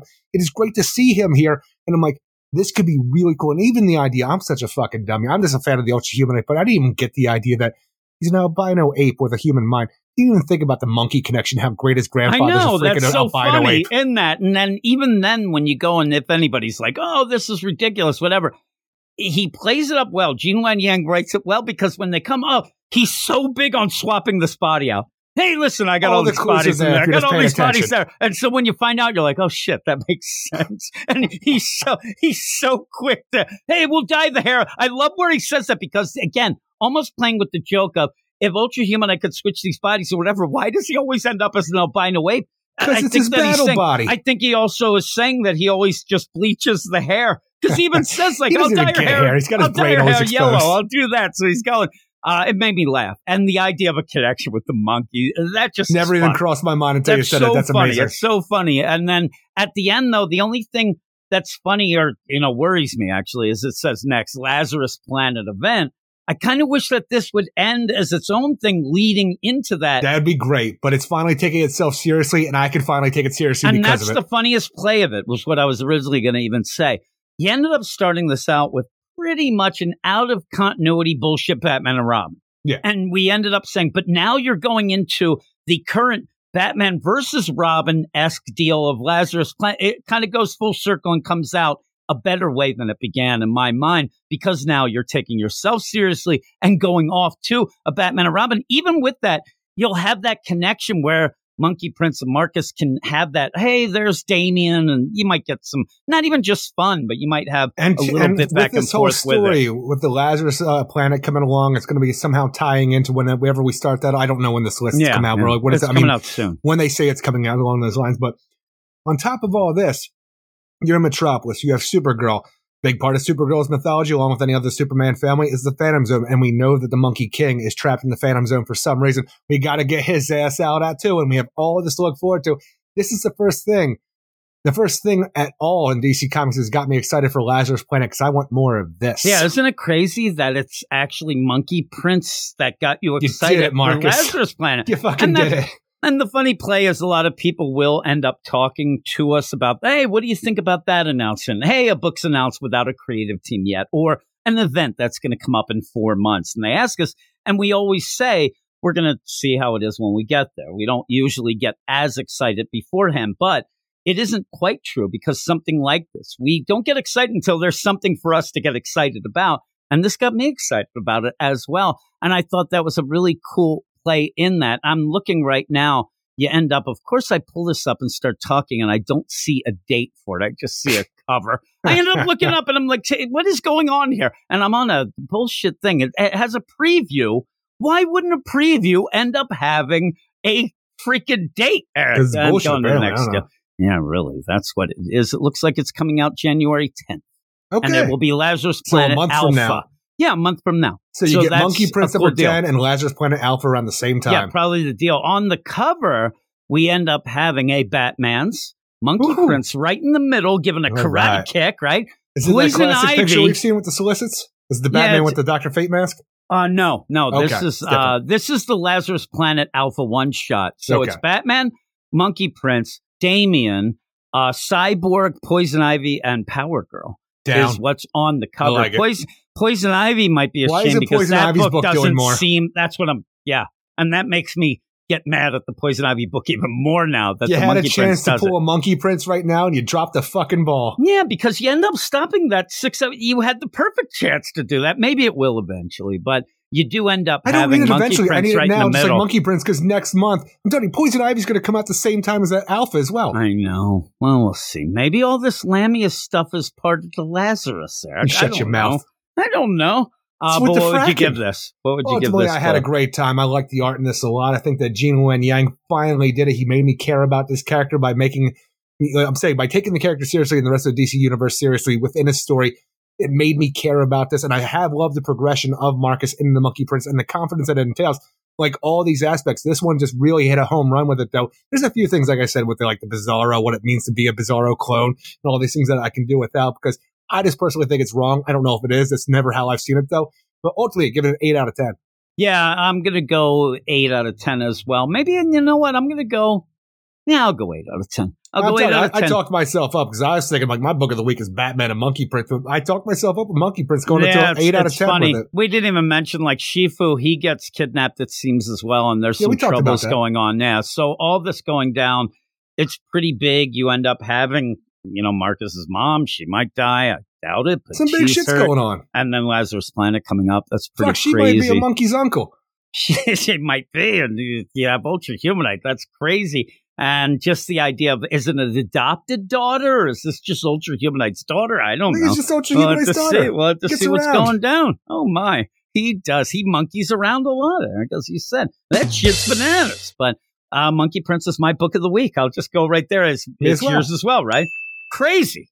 What the hell is going on around here? I know it's always going to be my book of the week, but I thought Batman was going to tie it. It's just talking about this and looking at it again, it really just upped my own score. The funniest deal is I said 8 out of 10 thinking that I might have given, but I gave Batman a 7-8. So I actually did have more fun with Monkey Prince. It's crazy. It shocked me when I got done reading this issue. Yeah, that is our book of the week. So, hey, everybody, you should read it. And if everybody, is it worth reading the entire deal? Well, Lazarus Planet's coming up. I think you might be able to skim a couple issues, but maybe the last couple, once he ends up, with the staff and starting to learn more. And that's really what you need to know, I think. And we even said before we were waiting for more Monkey Prince, we were getting a lot of kind of meandering about and stuff like that, but he's actually come along really well now. So if you really needed to limit the deal, the biggest drawback of the series so far is just the Monkey Prince being a hero character who's coming into his own, but he has to constantly keep fighting the other heroes until they realize, oh, we don't need to fight, and also I'm moving to a new town. But that's why I thought that this was a pretty cool setup in this one, because it was Supergirl going after Ultra Humanite. So that was more of him fighting and then, kind of getting smitten by her, but not realizing what really was going on. And then her beating the crap out of him because he was being a little sus. Sexist. He was being sus. He really was. Oh man, thanks a lot. What did he say? Thanks a lot, pretty girl, or something. She gets. You don't have to worry, your little pretty blonde head. She didn't like that. Yeah, what the hell did you just say? But yeah, that's cool. Here are the books next week. Remember, as I read through these, 2 of these will be on the Patreon only Badass Spotlight episode. You can totally guess one. Yeah, I know. Last week, again, I'll point out, was Sword of Azrael number 5 and Dark Crisis. Or this week, Sword of Azrael number 5, Dark Crisis, Warzone number 1. Last week, everything was Patreon only. So if you went over and joined up right now, you could listen to our full podcast last week, which actually was over 4 hours. Crazy. And yeah, it was crazy. But this week, those 2 books, and I know one, like you said, there's no doubt. I mean, I might as well just say... It's Gwen Stefani over here. Yeah, I might as well say that let's just make it a given, because Batman Spawn, there's no way that's not on the Patreon Spotlight. But we'll start with Batgirls number 13. Okay. Oh my, the Batgirls number 13. I'm glad we keep going with the Freaky Fridays. Gotta find out about the Cool Masters. Did you see the cover for the next issue? No, it might be the worst cover I've ever seen in my life. It looks like they should kill me, just like that. It's terrible. They went through fucking Seth Brundle's telepod together. Oh my, yeah, really? They just came mixed. Oh, it looks bad. But that story, we did not like that annual deal with the Freaky Friday. I said, which ended up making us go down a weird path where I said it was more like a shitty Sunday. And then I described what my shitty Sunday would be, and you agreed with me. Batman Incorporated number 3. A book that I forget about, but we like it. We like it enough. I wanted to up the ante. It could be better, but it's still okay. Yeah, I think that once we, get more Clown Hunter involved now, it's bound to go through the roof. But obviously, we'll see how that is. Batman Spawn number 1. I already said that's going to be on the Patreon Spotlight, no doubt. We also have Dark Crisis. It's not even number 1. It's just even just labeled as just Batman Spawn. Yeah, well, this is what you get. Yeah, it's the one shot, but they always do that with the annuals too. The way it's spelled out here, Dark Crisis Big Bang number 1, which will be the only one, and I'll give everybody the multiverse. Yeah, now if you aren't interested or not interested, some of these Dark Crisis tie-ins, like we did this past Patreon Spotlight, we did not like, thought it was bullcrap. Insert cash register Don't give sound. It away. This one actually gives you a map, kind of a little spelling out of some of the new Earths in the Infinite new Verse. multiverse. So, yeah, I mean, that might be worth Y'all it need to a new some people guidebook? just 'Cause I know I checking do. that out. Something that is coming out that really threw me. Maybe we'll talk about Eric. No, Harley not. Quinn Uncovered. It's just, I'm sitting there going through the preview. I'm like, all this is a bunch of covers. Oh, Gotta that's get what Manship. it is. Uncovered. So, yeah, I mean, that's nothing. But I Am Batman number 16, heading to the finale of that. Hopefully. The cover of that's weird. It just does looks like the something. Fox family sitting down for a Thanksgiving meal. No, there they are. They're coming together as a family. I guess they have to really suss out what's going on within the family after Dark Crisis and, Jace being able to overcome a great darkness infused Sinestro. Yes, how he did that. But yeah, that book's coming to an end. We really liked it at one point, and it just kind of fell to the wayside. We thought that going to New York was going to really up the ante, and then things got wonky. Get the Superman, fuck Son outta of here. Kal-El, number 18. You know what this says on the Yeah. cover of Superman, Son of Kal-El, number 18? I hope it doesn't say Kal-El returns, because Part I'd be very 6. pissed off. Nonsense. How I mean, can we this guy- have the Kal-El Return special and then go to a part 6 of the Kal-El Return story arc? You're really asking me this, Eric. Last stand Because they're against, and even on the ridiculous. cover, I'm like, even this last stand against Red Sin. I'm like, I don't even know who Red Sin is, let alone having a last stand already. Wasn't Red Sin that we saw? Well, yeah. He was that You're asshole, but he saying- just blew up. Okay, I'm saying you're saying that we don't really know the character. I don't know yet. anything about him. I It's the think last that stand. I think that he's related to the Heartless. Eric is what I think. This again, people. I do like Tom Taylor, but he's not good with these villains. He really isn't. He ends up introducing them, never gives you anything about them, and then they're gone. I don't get it. I don't get it. Heartless, Eric. That guy's been hanging around for 3 years. He's like, the What's his uncle name? that will Elliot never Spencer? leave. No, that's not right. No, I think it's. I wanted to actually, and how I thought I was going to be able to pull this off, Eric. I actually just then was going to try off the top of my head saying Dick Grayson backwards. I can't do that shit. What, are you trying to Mitchell pick his I'm ass? telling you, I really was going to, because I said he's the dark reverse of it. I thought that somehow I was going to be able to pull that off. And I almost went Ick Asen is what I thought. And I'm like, that's really backwards. stupid. Ick Asen. Shelton Lyle's his name. Shelton. Oh, Shelton, you piece of shit. Wonder Woman 794. It seems like a while since we talked about that bad book, right? It seems like It was a we good still time. remember we were doing. I don't even know what we're doing now. And that book is Well, the all thing over is, the was the place. last issue we had that one shot where it was just them in space so we could have that Wonder Woman away from Yeah, the it Nubia was. and You're the right. Justice League special? And we were wondering, the whole which idea of doesn't, the continuity doesn't tie in for what was actually going on at that Yeah. point. Hippolyta can't talk to Wonder Woman because they're watching her, yet she's talked to her a bunch of times. You have Hera, who seems to still be involved with that Milk Extra, Well, the but thing we're is, kind of done can with you see that. the cover? Can you see the cover of Wonder Woman number Why, are you 794? looking at the cover well, I'm right looking at it now? right now because You tell me as I it load looks like up. Hera's hand holding a carton of Milk Extra with a missing Wonder Woman logo on the back. I actually, Eric, Milk Extra.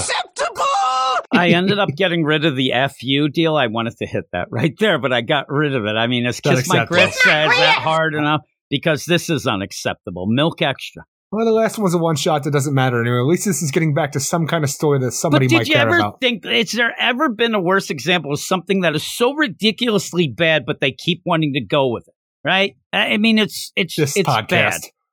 Maybe, Eric, all these years. We never missed a week, but maybe we should have.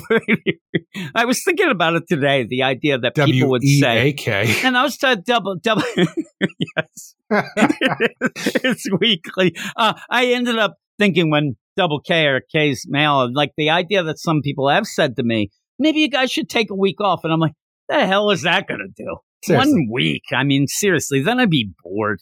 But still, yeah, I'm looking at that cover. Holy moly. I should make a little bit of a deal Photoshop, and basically instead of Wonder Woman missing, an actual fucking story is what I'd put there. Eric. Take that. Got him. Did you? Yeah, I did. I told him. I'm looking to I us just like, want to see this idea of you Photoshop each other missing an actual fucking story, but the text is so small nobody knows what the hell it is. I'll make it big, Eric. The text will be big. I'm going to do it. How about that? I'm going to do it Again, and I'll it's such show a you. bitchy It's thing to going to do, be though. awesome. I'll just show it to you. I ended you up won't. doing you a put that photo- work in, you're putting on Twitter. I ended up doing the thing with the Spider-Mans, and it didn't really catch on like I thought it would, Eric. It didn't. It kind of fell flat because people were arguing who's Spider-Man. Peter Parker or Miles Morales. And I came Ben in with Reilly, my obviously. hot take. And my hot take where they were all Spider-Man. I used the Spartacus deal. That Why was not pretty both? cool. It didn't really go well. Just use that cute little girl. Why not both? Yeah, but I had it with the, I'm Spider-Man. And they all had Spider-Man mask on and stuff. It was kind of cool. It's kind of cool. Mix it up, but nobody liked Ben Reilly. it.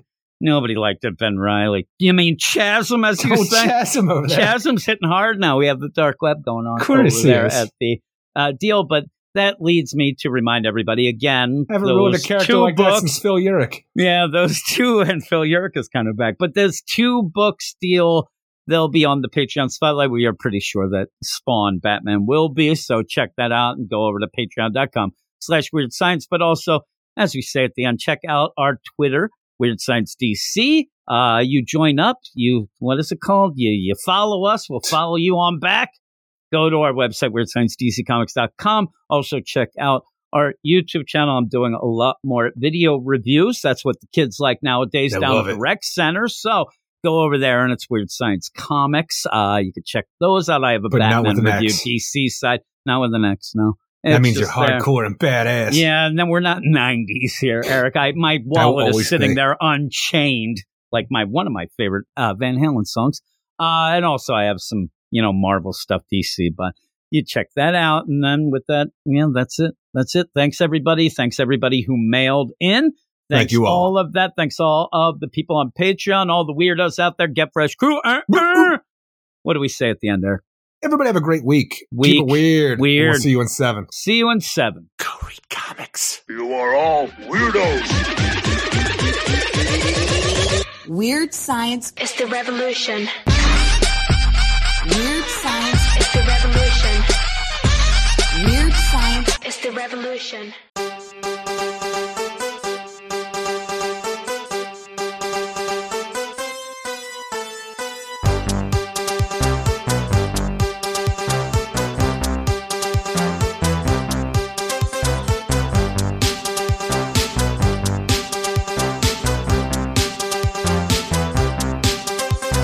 When I read comics, I go out of my head. And you just keep messing up, and you just keep messing up. Every book's continuity goes against what you just said. You just keep messing up, you just keep messing up. With shitty writer stories fall apart, and DC just seems to mess it up.